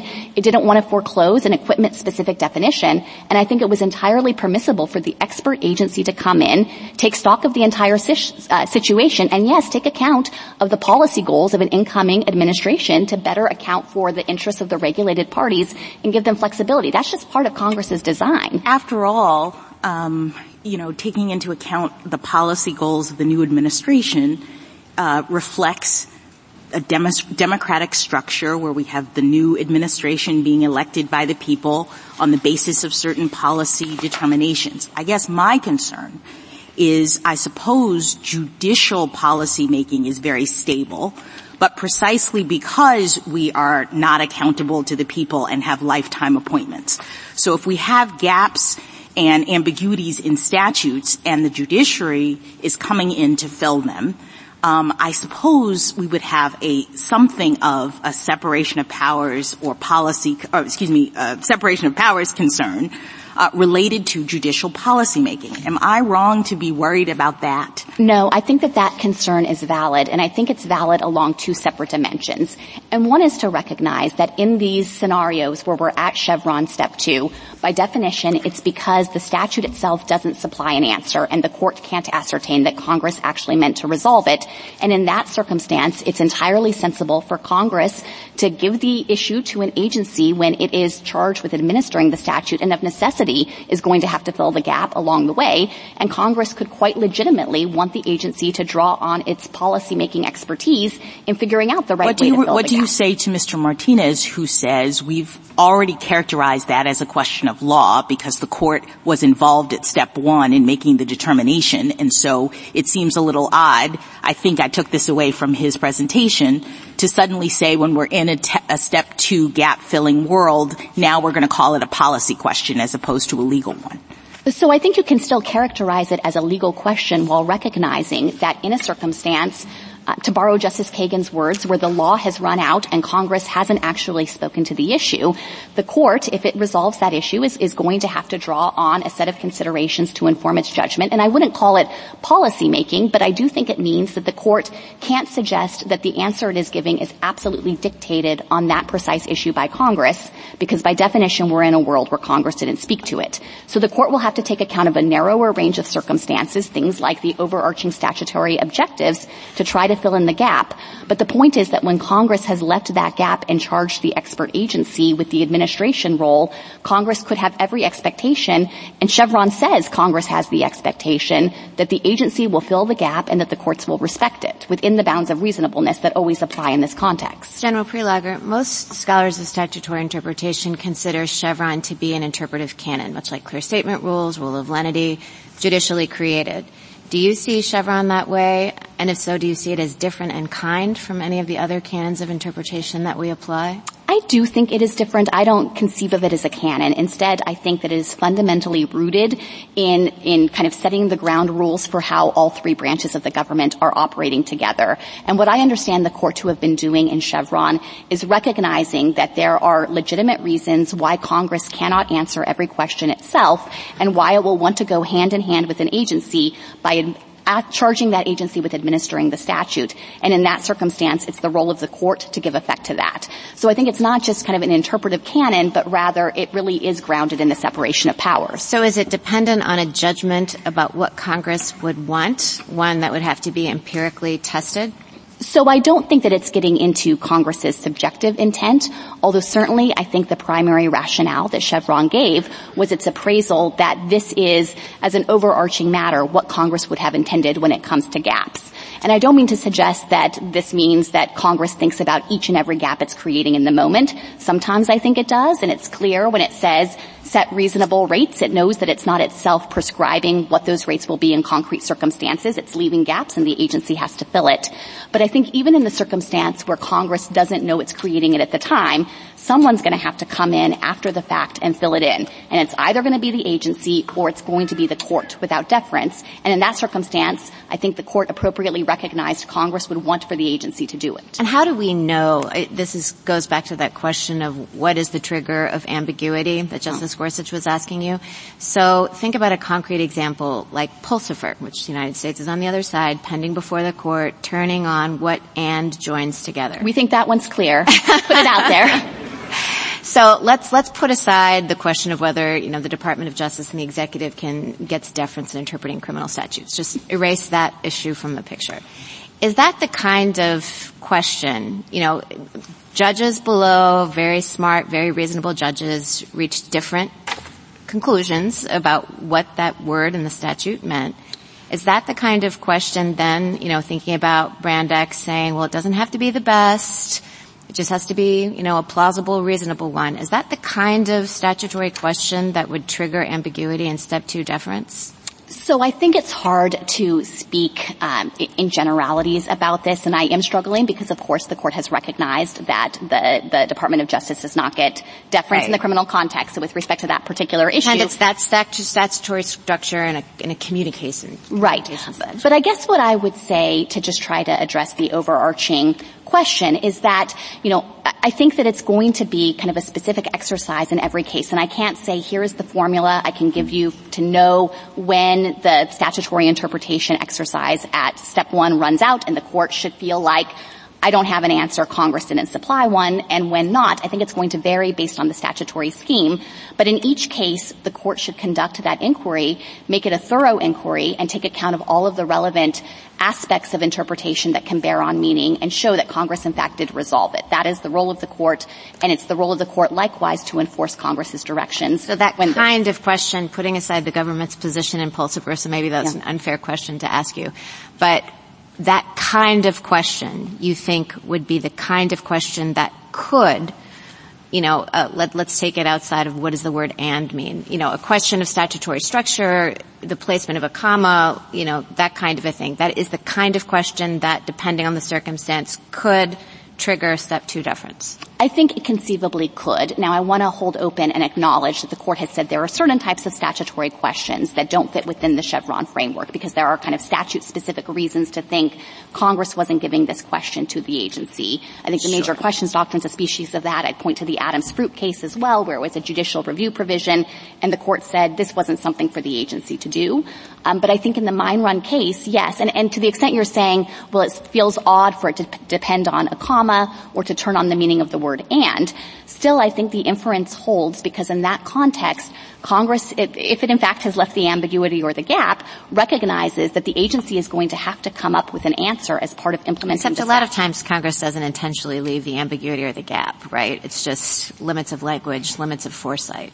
Yes, and I think, so I think a court ultimately, if it's able to ascertain that although it's not perfectly clear in the statute, you can figure out what Congress intended, give effect to that. That's step 1. At least Congress knows that if it's going to unintentionally create ambiguities or gaps, Chevron is the stable background rule. It's been the rule for 40 years. This court acknowledged in the city of Arlington that Congress, in fact, legislates against the background of that rule. And so it knows that with anything it's doing that's unintentional, that will trigger deference if the predicates are satisfied. I'm sorry. Can I ask you about the phrase law runs out? One way to think about that would be if you had the same statutory interpretation. Go ahead and finish. Sure. Same statutory interpretation issue in a non-agency case, could the court decide it? And if the answer is yes, the court could decide it, then the law hasn't run out. So therefore, you could ask yourself that question in an agency case. If this were a non-agency case, would we come to an answer on this case? And if so, you don't go to step 2. What's wrong with that? And if that's not correct, because I don't think you're going to agree with that, how would you define when the law runs out short of that, which I think is a problem, as you said, hard to speak in generalities about this. That's the problem.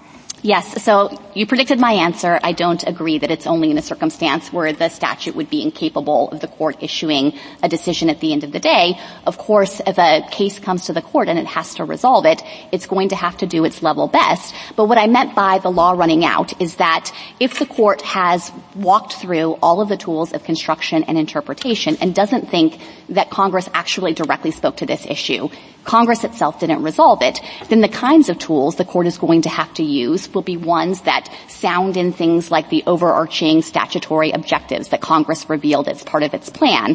And I think that in a Chevron circumstance, the insight of the court's opinion there was that the court doesn't have to go on and itself supply the answer when actually the best way to understand Congress having not resolved it itself was to make the primary decision maker or the person with the primary role in the first instance to be the agency. Thank you, counsel.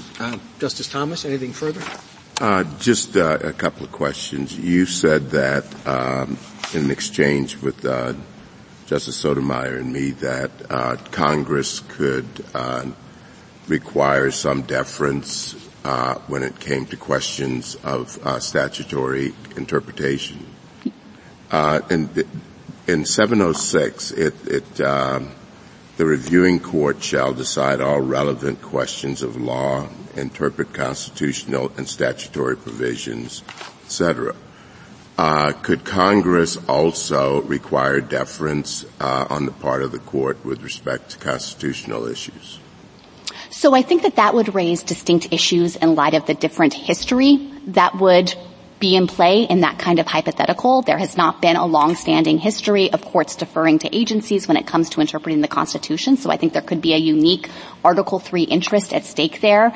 But the history runs in precisely the opposite direction when it comes to statutory interpretation, where agencies themselves are charged with administering it. Because as we've tried to explain, Chevron was not an innovation. It was not something new. These principles of deference go all the way back to the very founding years of the Republic.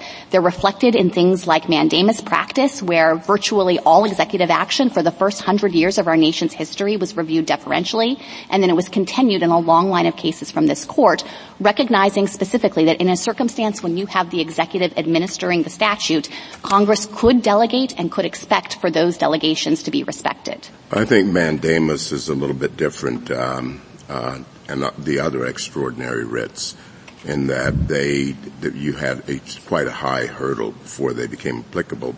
But we normally say that this court reviews questions of law de novo, and that includes statutory and constitutional. How would you distinguish that normal practice from what you're saying? Well, I think it is more nuanced than that. I certainly take the point that the court reviews many legal questions de novo, but that's not invariably the case. There can be issues that arise under distinct statutes that set forth more deferential standards of review. AEDPA is a good example of that.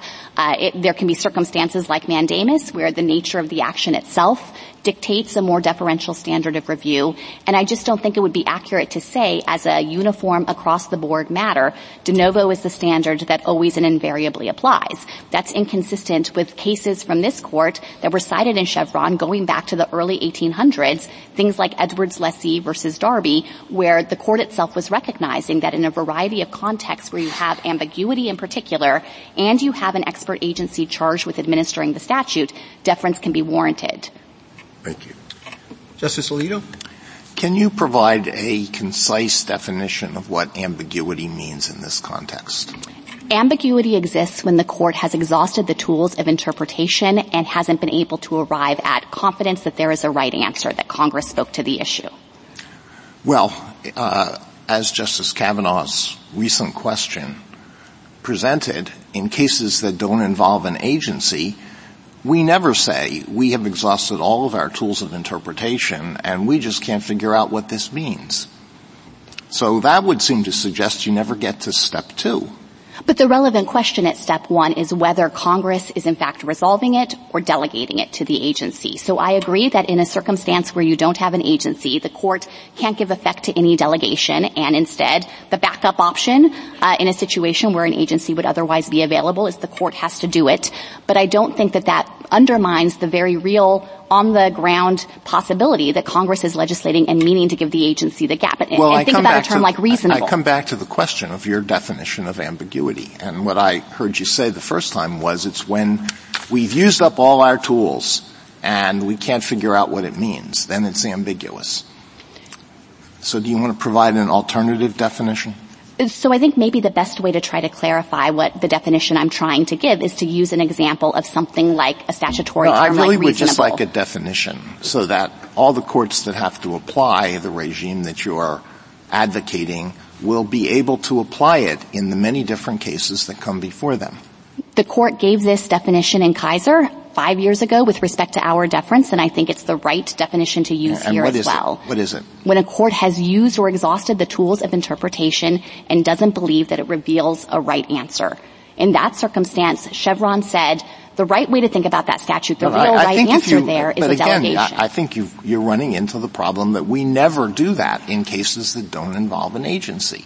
Because in those cases, I think you've got to provide a different definition. Now, what I heard you say at a couple of times during your argument was it's when we can't figure out when we can't figure out what Congress intended. Is that what you mean to say? That is the inquiry that Chevron prescribes that you should be, and this is drawn from footnote 9, which is another formulation of this. use the tools of interpretation to see if they reveal But what do you mean by what Congress intended? You mean to say that you get to step 2 whenever we don't think that a majority of the House and a majority of the Senate had an intent on the specific question that is before the court, then you'd always get to step 2. No. So I don't think it's about individual legislators' intent. I think the court in Chevron used the word Congress, but you're really looking at the statute and what the statute reveals about whether it's resolving an issue or not. Thank you. Justice Sotomayor? Hasn't been much discussion on why this is entitled to stare decisis consideration. There's been an argument by opposing petitioners that it's not because it's not really a holding of a case, it's a method only, and we have said in the past that a method that lower courts have to use is subject to change we can make without considering stare decisis. So could you address that argument? Yes, and I think that petitioners have pointed to 2 relevant types of cases that they suggest just means stare decisis doesn't apply here, or it applies in particularly weakened form. First, they say the court has sometimes changed the interpretive tools it consults. Things like legislative history might have been in greater favor, at least with some justices before, and maybe have fallen out of favor later.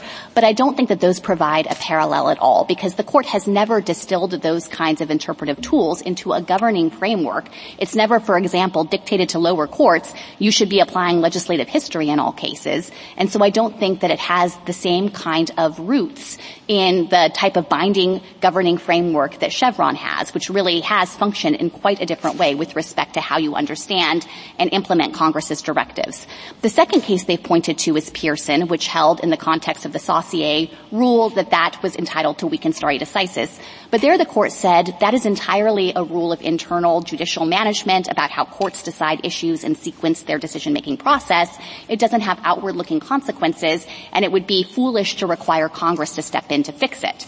There, too, I think that the considerations run in precisely the opposite direction here, because Chevron is not just a binding framework about how courts conduct their business. It also gives notice to the legislature about how its statutes will be construed. And if the court got this wrong when Chevron was decided and was wrong about legislative intent, Congress is there at the ready and is perhaps the best part or institution in government to be able to correct it and actually say going forward what it wants the ground rules to be. And the final thing I would say, Justice Sotomayor, is that these were precisely the kinds of considerations that the court took into account in Kaiser in applying the strongest form of stare decisis to our deference. My friends have largely ignored Kaiser's analysis on this. This was the majority of the court, where the court said Congress can step in. These deference decisions are balls that are lobbed into Congress's courts, and there are big reliance interests at stake here because there are dozens, in that case, here, thousands of decisions that could stand to be displaced and create chaos if Chevron is overruled. So I think that from a stare decisis perspective, that precedent counts as precedent too. There, and you answered the reliance question, because one of the arguments on the other side is the first argument that the court hasn't applied Chevron in how many years, and so nobody should have a legitimate reliance interest. And the second argument against reliance is that no one should have reliance on a wrong interpretation, basically. Yes, and I think that those kinds of arguments are inconsistent with Kaiser and also inconsistent with what we know about what happens in the real world. You know, there are agency regulations out there that have been on the books for decades. People have made investment decisions on the basis of that. People have decided what contracts to enter into on the basis of that. States in cooperative federalism programs have designed and invested the resources into their share of that program. And all of that could be thrown into disarray if now it can be subject to renewed challenge on the basis that that regulation was upheld using answering the wrong question, not looking at whether it conflicts with some purportedly better interpretation of the statute. Thank you. Justice Kagan? There's been a fair bit of talk, General, about how because you don't have a formula for saying when there's a gap or ambiguity so that you go to step 2, or because judges may have different tendencies, which might be temperamental as much as anything else, to find ambiguity. Because of that, there's going to be some variability. And it's hard to argue that there will be some variability, but could you talk about the variability in the alternative scenario? Yes, and I think that this is a really important point to focus on because as I was trying to say earlier, in a world without Chevron, it's not as though Congress is always going to speak clearly and it won't leave gaps or ambiguities in statutes. Genuine ambiguities where you apply the tools and at the end you are left with no certainty about what Congress was trying to do. And in that circumstance, in a world without Chevron, what we'll see is what Justice Alito was suggesting. The courts will have to go on and try to answer the question, but there are 800 district court judges around the nation, and I think it's fair to say they will likely have different takes about what to do in that circumstance and what to give greater weight to and how to ultimately fill the gap in administering the statute. And that's going to create problems for a couple of different reasons. And those differences, to go back to Justice Alito's earlier question, I mean, those differences were part of the impetus for Chevron because those differences were looking awfully ideological in nature, awfully partisan in nature.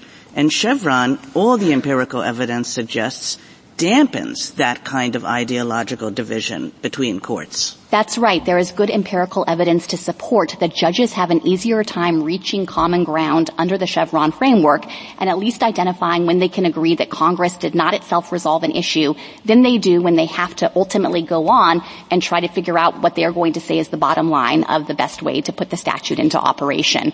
So I think that is rooted in Chevron, and it just reflects as well this uniformity concern, one of the basic justifications for Chevron and one of the reasons why this inference of legislative intent is sound.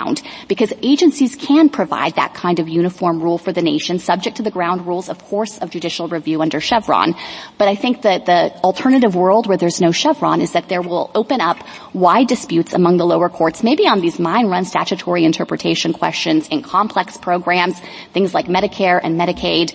And I think that it could mean that regulated parties are subject to different rules in different parts of the country. You lose the uniformity value, and it diminishes the force of the political accountability value. So I think Congress would have very good reason to think that agencies should do this and that courts should respect it within the bounds of reasonableness.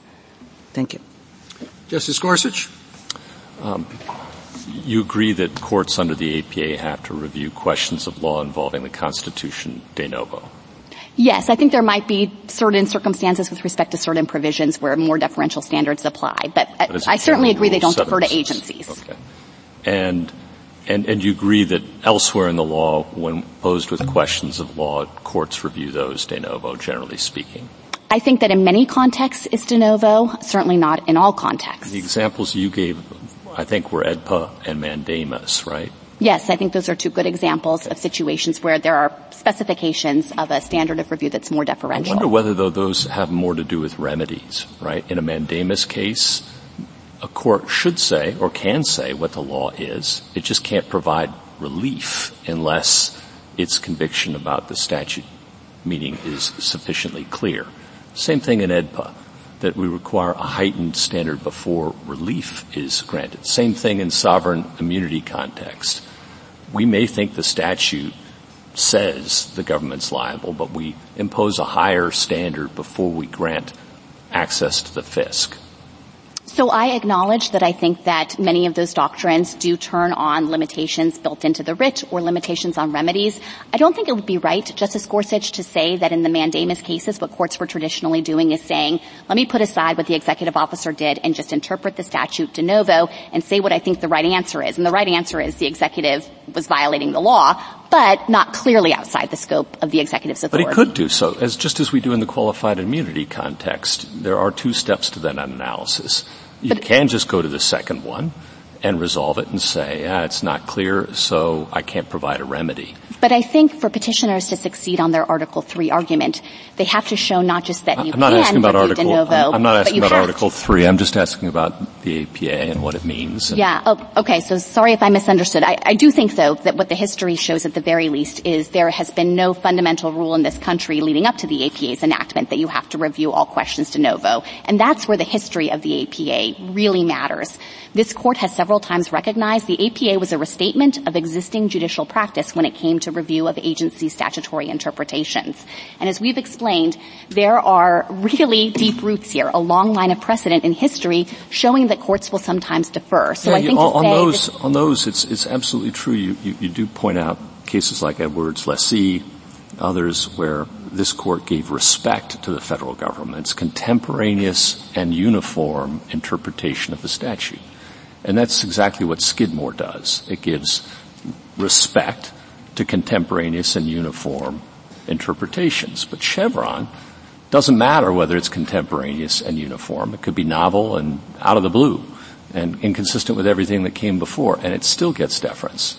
So right? I disagree with the idea that those cases stand for the more limited principle that's... I'm reading from them, but okay, all right. Well, there are dozens of them, so I acknowledge that they use varying formulations, and maybe you can find some that look a little more like Skidmore. I think I have a lot that look a whole lot like Chevron. Let's say you don't, then what? Well, I think I just have to dispute the premise. Because look at Gray versus Powell. Look at NLRB versus Hearst Publications. Yeah. I think that these are cases in the 1940s that were leading cases in administrative law. I put aside what happened in the 40s because it went back and forth and wound up in Skidmore. But at the very least, Justice Gorsuch, you want to say it's a very old thing, and the old cases don't look anything like Chevron. They look a lot like Skidmore. I disagree with that. Some of them say you should give it controlling weight. It should tip the balance. They're not saying just pay attention to it if maybe it has the chance of persuading you. If it's contemporaneous and if it's uniform. No, not all of the cases pay attention to that fact. Some of them recite that, but I'll others look again. don't. That's fine. And I just want to add as well. I have another question, though.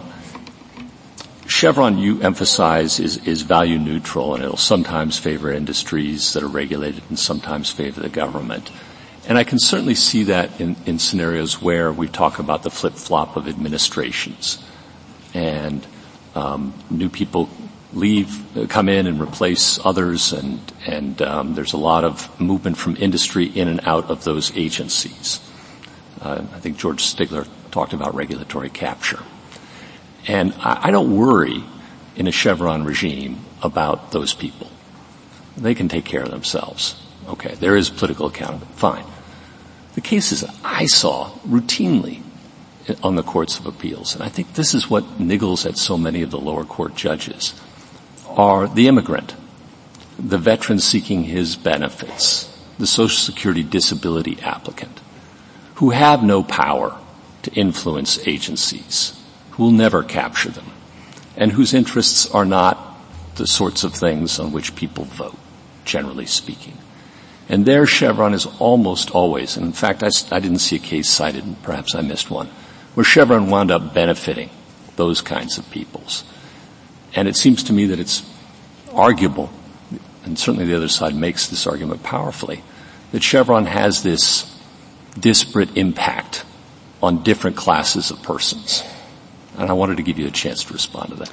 Sure, and I have a couple of different reactions to that. One is to say that I, of course, acknowledge that the way that Chevron operates, it gives effect to agency interpretations, even in circumstances where that might be oppositional to some of the categories of individuals that you're identifying. But if it does that in accordance with Congress's intent and wishes, because even my friend agrees that there are certain delegations that Congress can make to agencies and certain gap filling that agencies can do, at least with the broad and capacious terms. And at that point, it's just putting into effect what Congress decided. So I don't think that there is any kind of fundamental flaw in giving effect to Congress's statutes in that regard. But you've left open the possibility that a judge, if left to his own devices, would say the fairest ruling is in favor of the immigrant, it's in favor of the veteran, and it's in favor of the Social Security disability applicant.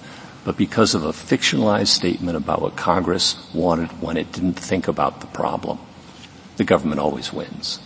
Well, I think there are a couple of different ways to come at that concern. One is to emphasize, again, that if it's not just that in the exercise of discretion the court would think something is fairer and fill the gap that way, but rather the court thinks actually the reason it's fairer is because I have a sense that Congress spoke to this. I can determine it based on all of the tools. You can resolve that at step one. That doesn't work, though, because you've said that it doesn't matter whether Congress actually thought about it. And that, there are many instances where Congress didn't think about it. And in every one of those, Chevron is exploited against the individual and in favor of the government. I don't think it's fair to treat that as an exploitation. Congress has been aware of the rules here. It could change Chevron at any time. It could displace it if it thinks that it's being used in these circumstances where it's not warranted. Justice Kavanaugh? A few questions. I think the other side's argument suggests that the basic analytical concern at the heart of Chevron is that it treats law as policy, and that's antithetical to our constitutional structure and the rule of law. And that's why the footnote 9 question is so important, I think, because if you use the traditional tools in a non-agency case and got an answer, that suggests it's a statutory interpretation question. And you're saying, no, you can stop short of that in an agency case at some difficult to define point, and then treat the rest of the case as a policy call for the executive branch. And that's treating what was a law question in a non-agency case as a policy question in an agency case, and it's the same question. So it's transforming law into policy. And that's very difficult, I think, to accept if you accept the idea that a premise of the rule of law is that the executive and the judiciary can't just treat the laws passed by Congress as mere expressions of policy that they can change. Respond to that. So I hear that concern, and I think the way to address that concern is to reinforce the principle in footnote 9. We agree that that's an important principle, and to the extent that there are agencies out there or lower courts out there that are effectively not giving the effect to Congress's own enactments, then a court can police that, and it can put into effect the footnote 9 principle in a robust way with a rigorous analysis. That's the kind of instruction the court gave in Kaiser. And Justice Kavanaugh, I think it's not a different question in the agency context and in the non-agency context. What I understand Chevron to be doing is telling the court, in the first instance, figure out if Congress spoke to this issue, and if so, implement it. But hold open the possibility that Congress didn't speak to the issue. And in that context, if Congress has given the agency this primary, critically important role to administer the statute, that should merit deference if the agency still stays within the bounds that Congress set. In a non-agency case, you don't have the agency to rely on, but you might still end up at the end of the interpretive process thinking Congress didn't precisely speak to this issue, but what is the best I can do to figure out how Congress would have resolved it, or what is the interpretation most consistent with the overall statutory scheme here, the right way to resolve this case? Congress, in fact, would know that courts are going to have to do that in a context without an agency, and so it's still following the terms of the statute. But I think it would be a fiction to suggest that what the court is doing there is just following Congress's explicit directions on the matter. That's at war with the idea that there is genuine ambiguity sometimes.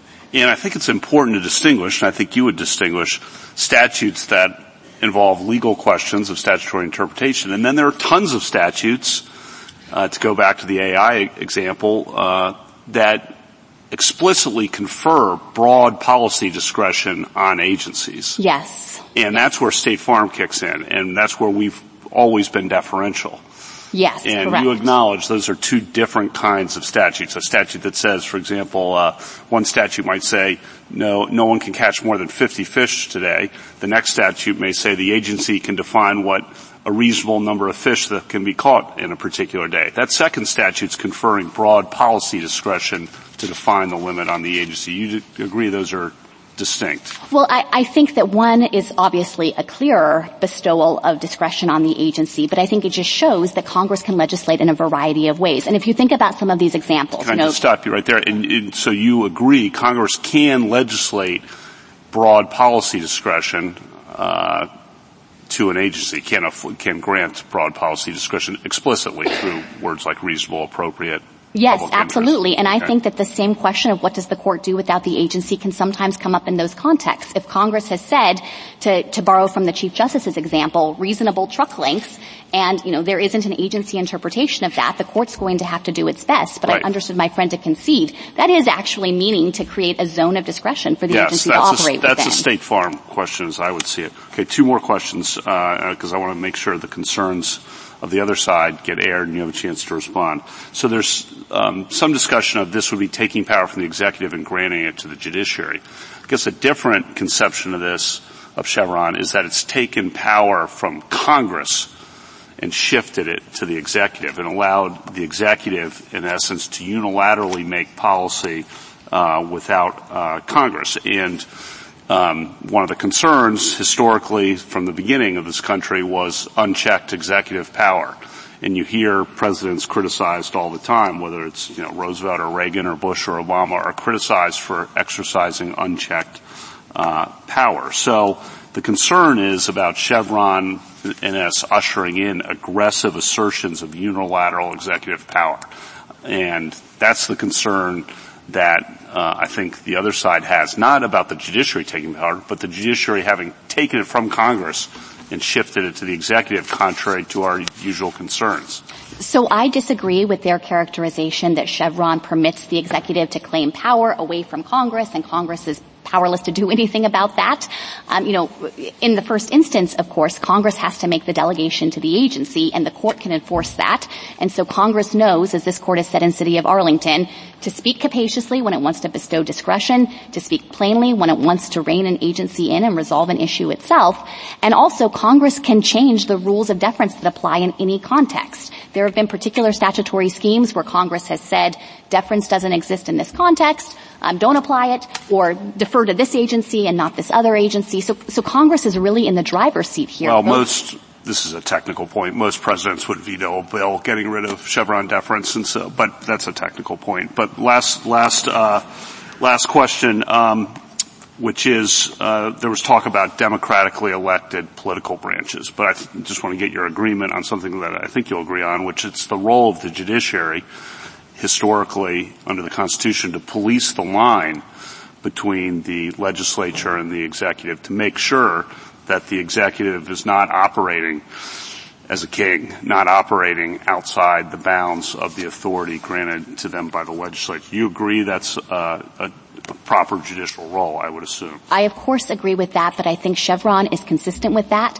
The court polices the executive at step one by ensuring that Congress's own choices are put into operation, and it further polices the executive at step two. As the court said in Kaiser, reasonableness is a test that agencies can fail, and so there's work to be done there, too, to make sure the agency doesn't transgress some outer bound or line that Congress set. Thank you very much. Justice Barrett, Justice Jackson? So, just picking up where Justice Kavanaugh left off, doesn't the court have to not only police the other branches, but itself as well? And by that I mean, to the extent that the other side raises the concern that, they're treating law as policy, isn't there a concern that policy questions might be treated as law? And that what Chevron is doing is also helping the court to police its own determinations in that regard. Yes, and I think a way to illustrate this is to think about a delegation like the deceptive practices as defined by the Secretary. If there were a statute that said that, of course a court couldn't come in and say, well, the Secretary has said what's a deceptive practice, but I think that actually there's a better way to think about the concept of what is deceptive, and therefore I'm going to override what the agency has done or not give any weight to it. Congress has directed there that what you should do as a court is pay attention to what the Secretary did because the Secretary was given that role in administration.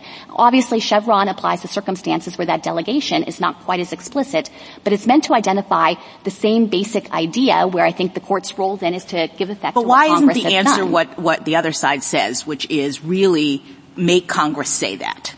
In other words, it seems to me their argument is when we're policing this line between what is law and what is policy, we should require Congress to say the Secretary gets to make this decision, and when it doesn't, then I guess we look at it as a legal question and that the courts can decide. So I think that argument would have more merit if there weren't so much water under the bridge, and the fact that the court explained when it would identify this kind of delegation 40 years ago. And, petitioners talked about the reliance interests here and tried to diminish them. They didn't talk about Congress's own reliance interests in enacting statutes against the backdrop of Chevron. So I think at this juncture to say we're actually going to switch the default and make Congress say discretion is conferred would be really to run to the detriment of Congress's own reasonable expectations with respect to drafting. And I think it also doesn't account for the category of cases where the language that Congress is using is infused with discretion. They agreed terms like reasonable, appropriate, necessary. Those are terms that require greater application to concrete factual settings to fill in the details, and you can't just interpret those terms in a vacuum. So I don't understand how this idea of just making Congress say it, could function in that kind of world. And then the final thing is Congress has said something very important here, which is the agency shall administer the statute with regulations or adjudications that have the force of law. That is part of the statute as well. And you think that really carries a lot. I've heard you use that and focus on that many times when you're talking about a situation in which deference is or should be required. Exactly. So Congress in each and every statute where this is going to be applicable, where Chevron deference will even be available, is going to have made that judgment in the statute to give the agency that responsibility and role in implementing the statute. And let me just ask you about whether or not, going to the issue of ambiguity, which has come up many times, whether or not the court could clarify when there is a gap or ambiguity that allows for or requires the court to go to step 2. And what I'm thinking about is what I mentioned previously with your friend on the other side, which is that some scholars have actually identified different kinds of ambiguity. So in one scenario, we have a statute that uses a broad term, and that term encompasses a range of reasonable meanings. There are 3 or 4 different ways that could be reasonably, the meaning of stationary source, for example.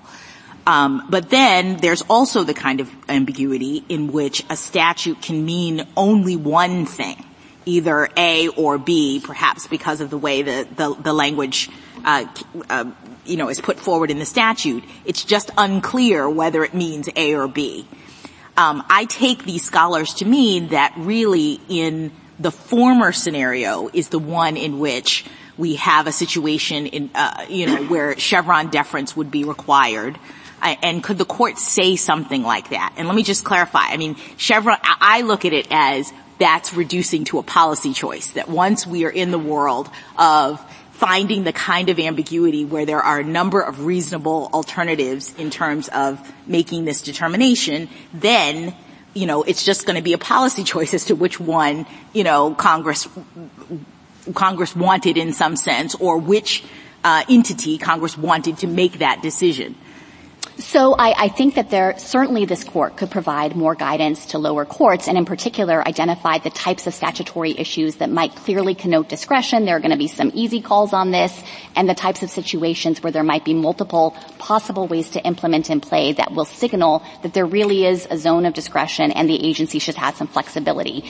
My only concern with going down the road of saying there's some fundamental difference with respect to particular terms that might be subject to only 2 possible ways to be implemented is that, there are kind of an endless number of statutes out there in all kinds of varieties, and I worry that it might lose sight of certain contexts where Congress actually was comfortable with either way of implementing that particular term, even if there are only 2 possibilities, and did in fact delegate that issue to the agency. So I wouldn't want some kind of, bright line rule to diminish the court's ability to recognize and implement that kind of delegation. Thank you. Thank you, General. Mr. Martinez, rebuttal.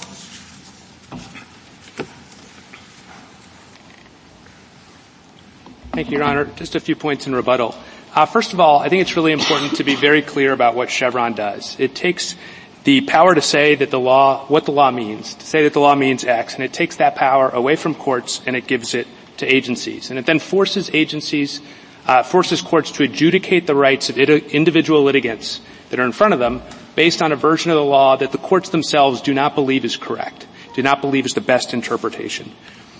Neither Congress nor this court can create a doctrine or legislate a statute that effectuates that reallocation of interpretive authority. My friend on the other side said that the purpose of Chevron is to set the ground rules on how the different branches of government should operate.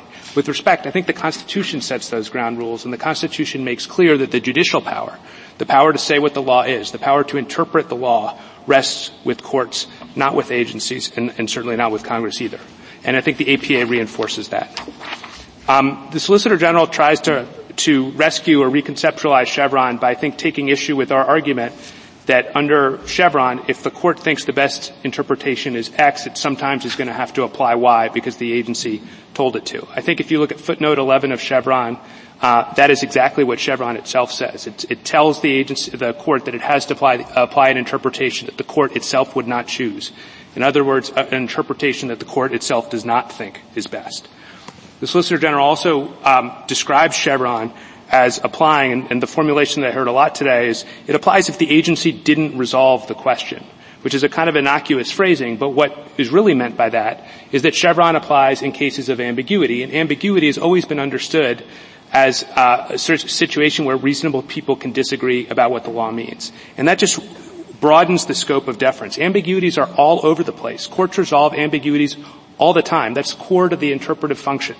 And so there's no reason to think that just because Congress has accidentally left an ambiguity in a statute, that what it's really trying to do is have that ambiguity resolved by policy decisions made by an agency.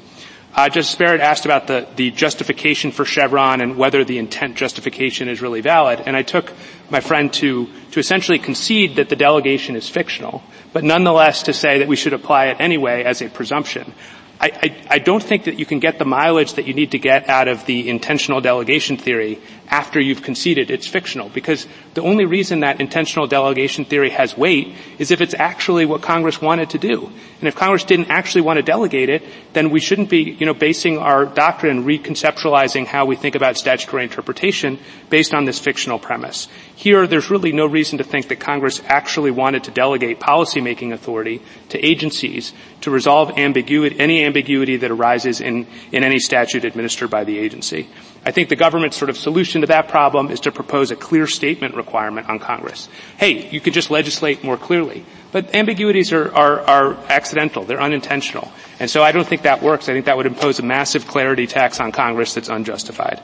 With respect to the history, Your Honor, I think the mandamus precedents make very clear themselves that they're talking about remedies, and those cases like Decatur and Dunlap expressly say that if we were interpreting these legal issues in a different context where we weren't limited by the limits on mandamus remedies, we would apply our best and independent judgment. With respect to the APA, the Solicitor General is looking at text that requires courts to interpret statutory provisions and is saying that rule, interpret statutory provisions, is consistent with Chevron, which she describes in her brief as allocating interpretive authority to agencies. So the statute says courts do the interpretation. Chevron says agencies get interpretive authority, not courts. These are inconsistent. Chevron's not consistent with the APA.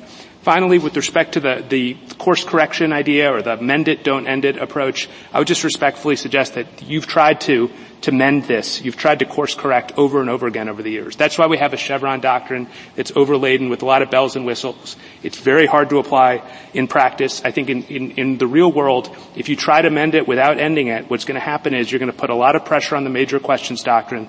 People are going to be coming to this court every 3 or 4 years asking you to adopt a new limitation, a new caveat, a new threshold test. We would respectfully suggest that the solution here is to recognize that the fundamental problem is Chevron itself. Interpretive authority belongs to the courts. If we have the best view of the statute, we should win this case. Thank you, Your Honors. Thank you, counsel. The case is submitted.